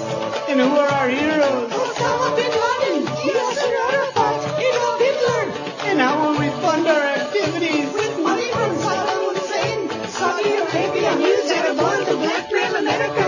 Children, do we want peace with the Israelis? No, we want to kill them and drive them into the sea. Very good, children. Now strap on your bombs. It's time, make bombs in Palestine. All Israel will be mine. It's Intifada time. It's Intifada time. Make bombs in Palestine. All Israel will be mine. It's Intifada time. It's Intifada time. Make bombs in Palestine. All Israel will be mine. It's Intifada time. It's Intifada time. Make bombs in Palestine. All Israel will be mine. 12:18 at 560 WQM. So it took a little while, but we found the answer to our question. You got a lot of action on the fax machine today, don't we? Amazing. Action fax. Rose Marie is still alive. She survived Hollywood Squares for 85 years, and she's still alive. And the reason we know that is she was one of the mourners at Milton Berle's funeral. Look at this. Among the other mourners were Norm Crosby, Buddy Hackett, who was a lot on Hollywood Squares, Jan Murray. Didn't we talk about him last week about Hollywood Squares? I don't recall. Yes, we did. He's still alive and he's 84. You better get with it, mister. I don't know from Jan Murray. Buddy Hackett, Jan Murray, Rose Marie, Sid Caesar, Martin Landau, and Fivish Finkel. Fivish? Who the hell is that? Fivish Finkel. He's a very popular Jewish actor, you anti-Semite. Get out of here, Fivish Finkel. He's on Boston Public as we speak. A hit show. Coxahoy's Fivish. What kind of a name is that, Fivish? He's been in a million things. Probably a goy. Anyway, speaking of goyim, here's a real, I'm telling you, the aroma of that sauce, or whatever that, I can coming smell in it. through this window, it's just wafting through here. I'm trying to think, is there like an Italian restaurant close enough to here that's like, no, not that close. Man, just overpowering, you know what I mean? I know what you mean. Maybe it's the window below you. There are a few things in the world that, like when they're cooking, the aroma of it just practically overpowers you. And that's one of them. You know what else is good like that? Brownies. Oh, yeah. Are you going to start with the chocolate again? Chocolate spaghetti, although they do make chocolate spaghetti. No, I'm talking about pasta. Forget about the brownies, okay? And another thing like fudge. Here we go. Do you know how many years it's been since I've had fudge? In fact, last time I had fudge probably was on the show. We had somebody once upon a time at Iowa Day bring us in fudge, and I just about died. And just like the day that the woman brought into QAM a couple of years ago, what did she bring in that day that nearly killed me? Cookies? Rugaloch? Rugaloch, yeah. She brings in Rugaloch. I mean, just like taking a needle and just having an injection of sugar right into my bloodstream, and my head started spinning. I thought I was going to puke and pass out right there on the goddamn floor. Weren't those supposedly sugar-free Here, Neil, we brought you Rugaloch? some Smarties to the hockey game. No, thanks. There's plenty of Smarties up here. Have I bought any? No. No, and a Smarties ice cream sucks, by the way. Blows. Anyway, speaking of your good, close personal friend Bonnie Lee, and you'll be pleased to know she's still dead. Good. Says in this article right here from the New York Post, Bonnie Lee is just as dead as the guy that Rick Sanchez hit in front of PP Park. But anyway, a year before her murder, Robert Blake's wife told probation officers she had 6 close brushes with death while living a fast-paced life, according to a letter obtained by the New York Post. In a previously undisclosed note to Arkansas lawmen penned in early 2000, Bonnie Lee Bakley said she wanted to move to California to be with Robert Blake or Christian Brando, thus attaining the stardom she so desperately sought. But Bakley murdered May 4th, 2001 outside a Studio City Italian restaurant, Vitello's, after having dinner with Blake, said her drive for fame came with a price. Bakley wrote that her poor upbringing made her anxious to find fame and fortune, even if it put her in harm's way, and this is why I'm driven, almost being killed a half a dozen times. I know better not to waste any time, Bakley wrote, asking her permission to move to California. Bakley was on probation in 1966 for an arrest in Arkansas for having fake ID and stolen credit cards. See, she was an upstanding bitch. Right. In that 2000 letter to Arkansas probation officials, Bakley, by the way, all you punks out there, don't ever say biatch. Just say bitch, okay? Biatch sounds so, just come right out and say bitch, you know? Right? Oh, I couldn't agree more. Why beat around the bush? That fucking bitch. There you go. See? Like Flea Bailey, man. Say it like you mean it, not biatch, like you have to be apologetic for saying it. A bitch is a bitch, okay? Just like there are men who are assholes, and of course there are women who are assholes too, but whatever. There are men who are schmucks and there are women who are bitches. And Bonnie Lee was one of them, of course. In that 2000 letter to Arkansas probation officials, Bakley repeated a recurring theme in much of her correspondence, her insatiable need to rise above poverty and marry for that security if necessary. I was brought up dirt poor and always had the dream to either become famous or to marry someone who's already as famous as I wanted to be, Bakley wrote. Well, bad mistake, honey, because you're still dead. Sometime being, like just an ordinary schlep is not a bad idea. I know. Yeah, like George, being kind of like pasty and nondescript. In a quiet New Jersey cemetery yesterday, a scene of tragic sadness played itself out as fallen basketball star Jason Williams made a teary-eyed visit to the grave of the man he's charged with killing. It wasn't the first time Williams has made this pilgrimage. Sources told the New York Post he's come to the grave of Costas Gus Christofi almost every week since the Valentine's Day shooting that left the limo driver dead. During yesterday's visit, the former New Jersey Net center laid flowers, struggled with tears, and read from the Bible as he stood before the rose-colored headstone. And the Bible says, you know what the Bible says? Kill them all. Right. He comes a lot. I've seen him twice, but the security guard says he comes all the time, said a gravedigger at Hillside Cemetery. Squirt, squirt. He comes and stays about 10 minutes, puts down some flowers and leaves. We just stand by and watch. Nobody bothers him. Williams' most recent visit before yesterday was May 3rd, just 2 days after he was indicted on aggravated manslaughter and other charges linked to Christofi's killing and the subsequent attempt to make it look like a suicide. Yesterday, Williams arrived just before 2:30 p.m. with an unidentified woman and 2 bouquets of flowers. Now, it says in this story, unidentified woman. I noticed that Mo this morning was psychotic about that because he said it was his mother, because he's like biracial and his mother, I guess, is white. So get with it, New York Post, because the Mo is in the know on this one. He said it was his mother. He said it was your mama. Isn't that nice on Mother's Day to take Mom to the grave of the guy you just murdered? Okay. Yeah, what a wonderful gift for Mom. The pair missed it up with tears as they laid their floral gifts. Then they stood and silently read from a Bible before Williams kneeled by the tombstone and laid a hand on it. The pair then started to walk away, but an apparently overcome Williams turned back and hugged Christofi's headstone. He hugged it, and the headstone too. I just can't talk about it, the soft-spoken Williams said. Listen, you have a happy Mother's Day, he added. The sister of the 55-year-old Christofi said she was surprised by the visits. No, I didn't know he went there. I don't know what to say about it, said Andrea Adams before declining further comment. In addition to being a limo driver, Christofi was a drug abuse counselor who had overcome his own addiction to help others. Williams is accused, as we know, of shooting Christofi with a 12-gauge shotgun when the chauffeur visited the basketball star's Huntington, New Jersey mansion February 14th after driving some of Williams' friends. Williams, who's free on $270,000 bail, offered his condolences in March to Christofi's family. The driver's family doubled the multimillionaire's sincerity, or doubted his sincerity. Doubted and doubled. The only thing I can say about his apology when he went to court, it was too little too late, his sister told the Post earlier this month.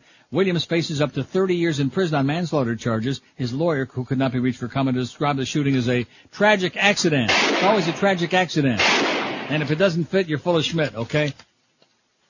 Boy. Let's go take Mom to the cemetery on Mother's Day, huh? I'll tell you one thing, it's sure better than taking her to the Ark. I'll take my mom to the cemetery on Mother's Day. Oh, boy. In fact, I think there's some similarity there when you come right down to it. Going to the Ark and going to the cemetery. 26 past noon at 5:60. I'll tell you one thing, this show has just flown by today. Is it just me or is it the day? It has. It's like a heartbeat. Boy, it must be all those calls we took. That's what it was.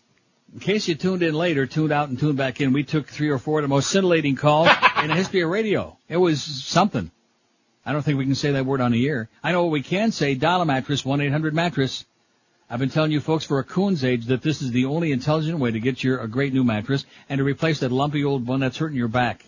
You don't sleep on a good mattress, boy. It's bad for your back, bad for your health, and all the way around bad for the way you feel. So get you a great new name brand mattress and an unbeatable price just by making one simple, easy phone call that even a simpleton can do. Just reach over and grab that thing and call 1-800-mattress. 1-800-MATTRES and get the ultimate freedom of choice of brand name mattresses from Serta, Sealy, Simmons, and King Coil. No store can match their selection or their exceptionally low prices. And because Dial a Mattress has the deepest selection of brand name mattresses, they don't have to switch you another mattress. You know the old bait and switch deal? They'll never do that to you. The one you want is in stock right now and ready for immediate delivery. And in any 2-hour window that you choose, like noon and 2 and 1 and 3 and 2 and 4 and 3 and 5. You're following this? 4 and 6, 6 and 8, 7 and 9.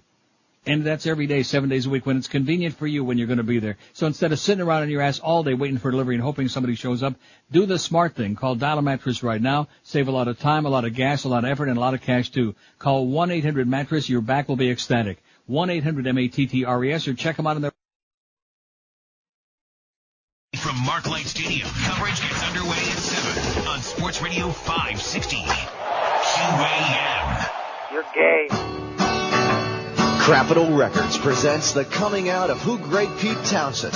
It's the Out of the Closet collection. Tommy, can you rear me? Rectum. Here's my hand to steer you. Tommy, can you please me? No. Let me Richard gear you. Ooh, Tommy, Tommy, Tommy, Tommy, come here, Tommy. Just 1 second. I want to show you something. See me. Feel me. Touch me. Yes, right there.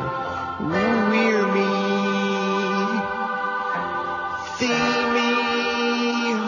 Oh, yes. Feel all of me. Touch me. Woo! Smear me. Capitol Records presents these previously unreleased tracks. Catch Pete singing these songs the way they were meant to be. The Rough Boy in Slit Skirts, Pete Townsend, the In My Box set. Ever since I was a young boy, I've had these silver balls. From Soho down to Brighton, men always came to call. They ain't seen nothing like it in any bathroom stall. My name is Peter Townsend, and I sure play a mean chin ball. Order right now, and you'll get a CD bonus track of Pete singing that Helen Reddy classic, I Am Woman. Visa or MasterCard accepted. All right. 12:32 at 5:60. Oh, this is great. Say something, mumble something, although I hear a fax coming. Are you by the mic? I'm by the mic. Where would I be? See, now I can hear you better. You want to know why? Why? Because I got, remember I told you about these headsets that I bought? Right. We were talking about that during the break. Why can't Neil hear me? That song that I was playing, I was blasting it. And you said you could barely hear it.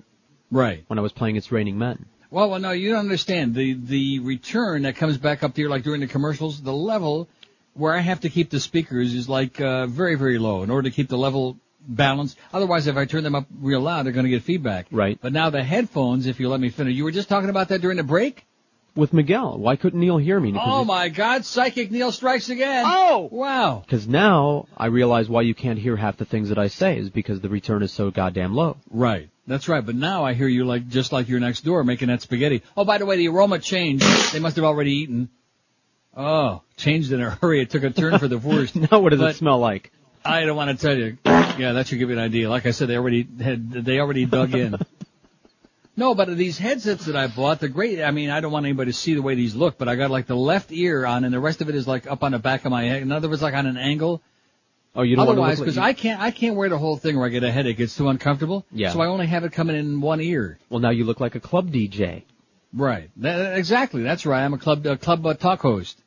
An old fart club talk host with my headphones, and it's great. I can actually hear myself. I hear the spots. I hear you, which, speaks for itself. How do you like that? I think it's a great thing. So I think we solved the problem here. Where there's a will, there's a way. Because, technically we get so much assistance from... Although I have no complaints. They did a wonderful job setting this place up, and they're going to do a great job in Amsterdam. In fact, the rumor around the building is there's like 14 different engineers, some who don't even work for this company, who are volunteering to go to Amsterdam to set up my studio there very soon. How's that poll coming? Oh, and there's the spaghetti wafting back in the window. Oh, must be on for seconds now. Mama Corleone.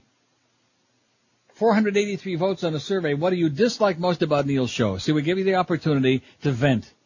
Here's the chance. Of course, the people who really hated the new format, they're already gone. It's fine. Bye-bye. See ya. Sure they're. 120 say nothing. It's fine. 93 say nothing. I like it better than ever. No phone calls. 78 said that. And, of course, obviously, they must have tuned out when we had those 4 great calls. Yeah, sums it up well. Don't like the tone of the show. That's tone in capital in italics, underlined. 54. And you notice how that hasn't changed? Right. That hasn't changed in the last maybe 45 minutes because they're all fake. All fake. All you clowns out there. Still hasn't changed. The thing just rebooted. Still hasn't changed. What does that tell you? Too much reading, 38. Too many priest stories, 33. Not enough comedy bits, 27. Go Leafs Go, 24. Oh!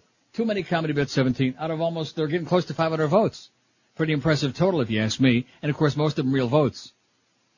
Here's the worst story of the day so far. The most depressing news. I promised you this.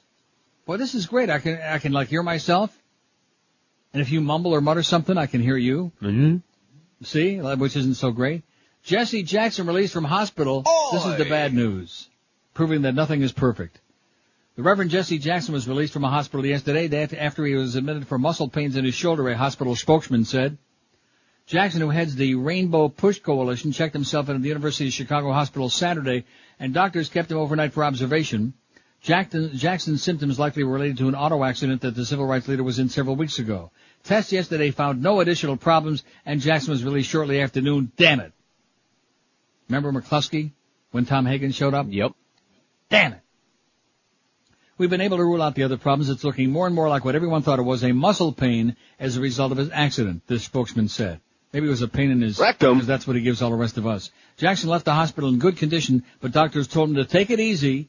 He was encouraged to work with get a little rest and recreation into his schedule, in between the father and more illegitimate chillins. Police this is depressing, very disturbing, but of course everything, the 9/11 thing, there are a million stories on that, where they bungled and they should have known about it. Police in Littleton, Colorado had evidence before Columbine shootings.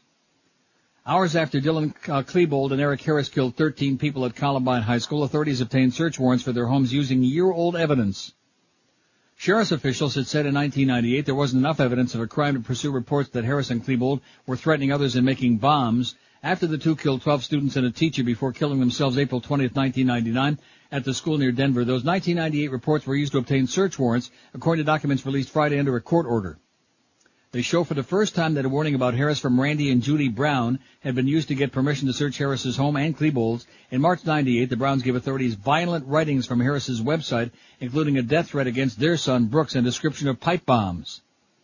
Investigators drafted an affidavit to justify a search of Harris's home, but they never showed it to a judge and eventually dropped the case.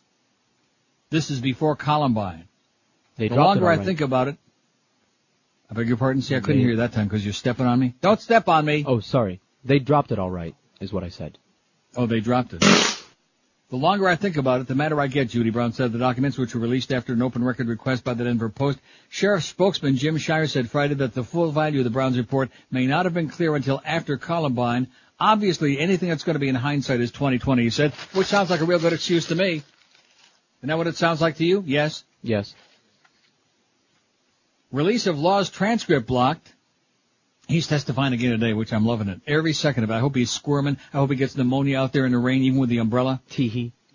Cardinal Bernard Law answered questions for a second day in a pre-sex abuse case on Friday, but a judge granted a request by the Archdiocese to block the release of transcript from the session until Law had 30 days to review them.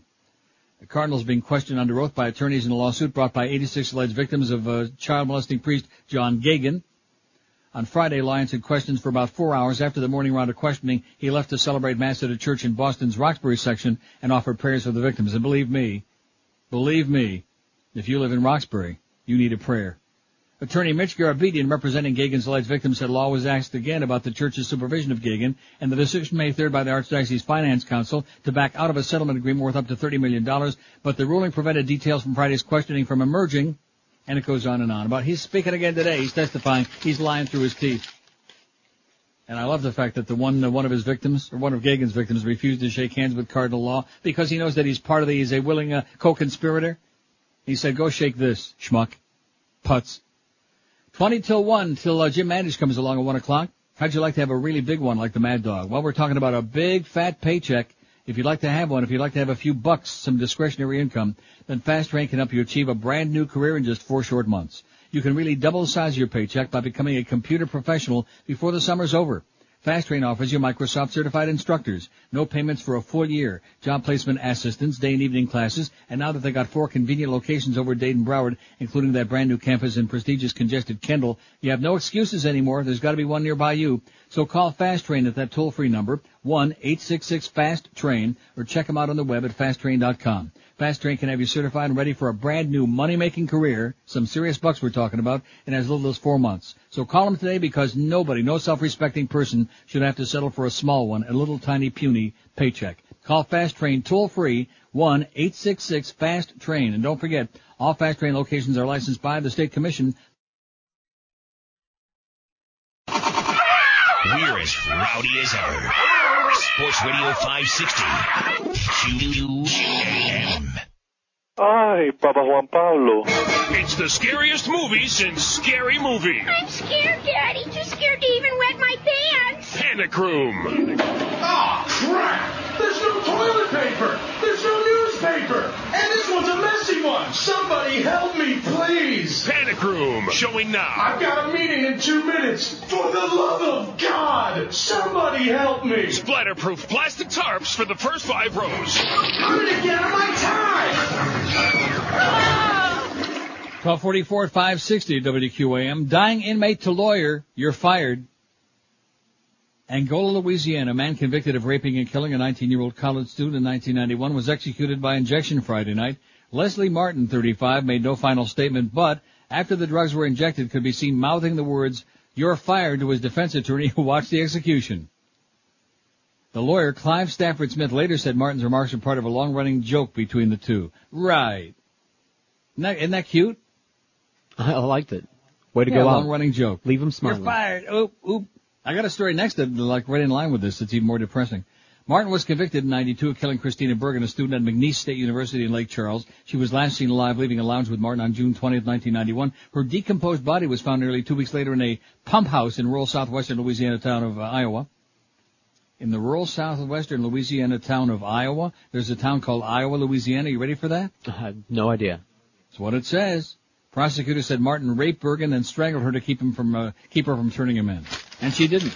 And you know what? He's still dead. But you're fired. And right in line with that, from Newsday comes this. Right to Die activist Pretty dies. Well, that's what she wanted. Diane Pretty, that's her name. A terminally ill woman who fought an unsuccessful legal battle for the right to have her husband help her commit suicide has died, her family said Sunday. She was 43. This is in London, by the way. Pretty, who suffered from motor neuron disease, died Saturday at a hospice near her home in central England. Her husband, Brian, said she'd been experiencing breathing difficulties for several days. Pretty, whose illness left her paralyzed from the neck down and confined to a wheelchair, fought in the British courts for her husband to be guaranteed immunity from prosecution if he helped her die. Suicide is legal in Britain, but helping somebody else commit suicide is a crime punishable by up to 14 years in prison. After her case was defeated in Britain's highest court, she went to the European Court of Human Rights in Strasbourg. 2 weeks ago, a panel of European judges agreed with the British courts. Pretty, who was diagnosed with the degenerative disease in 1999, had said she wanted the right to take her own life because she feared a slow and painful death from asphyxiation.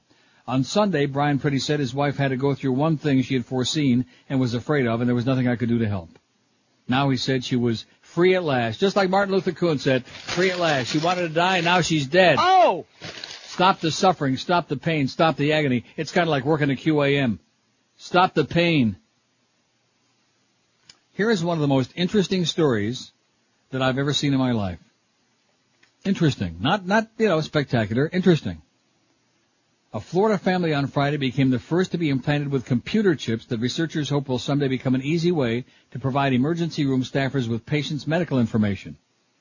Jeff and Leslie Jacobs, along with their 14-year-old son Derek, had the tiny chips implanted in their arms. Each chip is about the size of a grain of rice, and insertion takes about a minute under local anesthesia. The chips, called the VeriChip, were designed by Palm Beach-based Applied Digital Solutions, Inc. They're similar to chips implanted in pets to identify them if they're lost. The family wanted the implants in case of future medical emergencies. We're doing this as a security for us because we worked so hard to save my husband's life, said Leslie Jacobs, 46. Her 48-year-old husband has suffered through cancer, a car crash, a degenerative spinal condition, chronic eye disease, and abdominal operations. His injuries have forced him to quit his dental practice. It's been really easy, and I feel a lot better than I have it, he said after the implant. The chips used by the Jacobs family contain only telephone numbers and information about previous medications. The data can be read by a handheld computer and printed out. The FDA said in April that it would not regulate the implant as long as it contains no medical data. Company officials said they were free to proceed because the implant contains ID numbers that correspond to personal medical information in a separate database. The FDA did not consider the implant to be a medical device, company officials said. An FDA spokeswoman in Miami did not immediately return a phone call like everybody else. She's busy. The FDA had said regulation would be needed if medical records were stored to guard against storage of outdated records. Company officials hope to eventually include more extensive information. The company said it would be particularly valuable for those who suffer from Alzheimer's disease or others with difficulty providing medical information on their own. VeriChip is expected to sell for about $200. A scanner used to read information contained in the chip would cost about between $1,000 and $3,000. The chip, which could also be used as a security tool, has stirred debate over its potential use as a Big Brother device to track people or invade the privacy of their homes or workplaces. Jacobs and his family brush aside those arguments. Anybody can be tracked through the internet and email, credit cards and cell phones, they say. I think it's great. Not being one who really is a big truster in the government, I think it's a great idea. It's an excellent idea, especially for your children. I was just going to say, and how come we only are doing it for pets? How come for children that we got all these lost kids and abducted kids and all of these things, huh? As a matter of fact, when they figure out how to do a LoJack thing with it, then it'll really be great. Yeah, but where the hell are they going to stick it? Rectum. Seriously, I think it's a great idea. Interesting stuff. Oh, but Big Brother's going to come at you. Then it'll be the Bilderbergers and the Trilateral Commission and the Illuminati. Right. 12:49 at 560 WQM. Too bad we don't have the tape of that where he goes and says oleo, oleo, oleo. That would like spice up this spot a little bit. Yeah, I should have saved that. I'm sure he'll call again. Yeah, maybe he could do that for us. Crazy Eddie, oleo, oleo, oleo, because he does it like nobody else can do. I can't do that. Summertime is here already, even though on the calendar it doesn't look like it. It's 140 degrees in the shade, and they say it's going to be one of the hottest summers on record, if not the all-time worst. You're going to be schwitzing your brains out, but Oleomed's a product that'll make you feel your best and keep you in the pink of good health in South Florida, no matter how humid and hot it gets. Oleomed, boy, did I just fart real bad. I can't begin to tell you. I'm not enjoying this one, I'll tell you. It's my eyes are watering. Good thing that window's open. Yeah, maybe I can get back at him. Hey, here you go. Here's some of your own. Oleomed's a soft gel capsule that contains pharmaceutical-grade olive oil along with vitamins and minerals that are supposed to promote health for your prostate, for your heart, your blood pressure, and your cholesterol. Oleomed's also got supplements to promote health in your circulatory system. There's a one for your digestive and endocrine system, your skin and bones, even your mind, all using the benefits of pharmaceutical-grade olive oil. And Oleomed's got products for men and for you ladies out there as well. Oleomed's available all over town. It's an exciting new product. You can pick some up at Walgreens, Whole Food Markets, Navarro Pharmacy, or Sedano's. Or you can call this toll-free number, and they'll answer all your questions about their super products. Call toll-free 1-866-OLEOMED, 866-OLEOMED, or order their products on their website. woman has got a caboose to die for. Weekdays at 1 on Sports Radio 560. That is a Rolex ass, man. QAM. Suck it in and hold it. Roll another blunt. Yeah. Oh, la da da da da la da da la la la la. I was gonna clean my room until I got high. I was gonna get up and find the broom, but then I got high. Alright.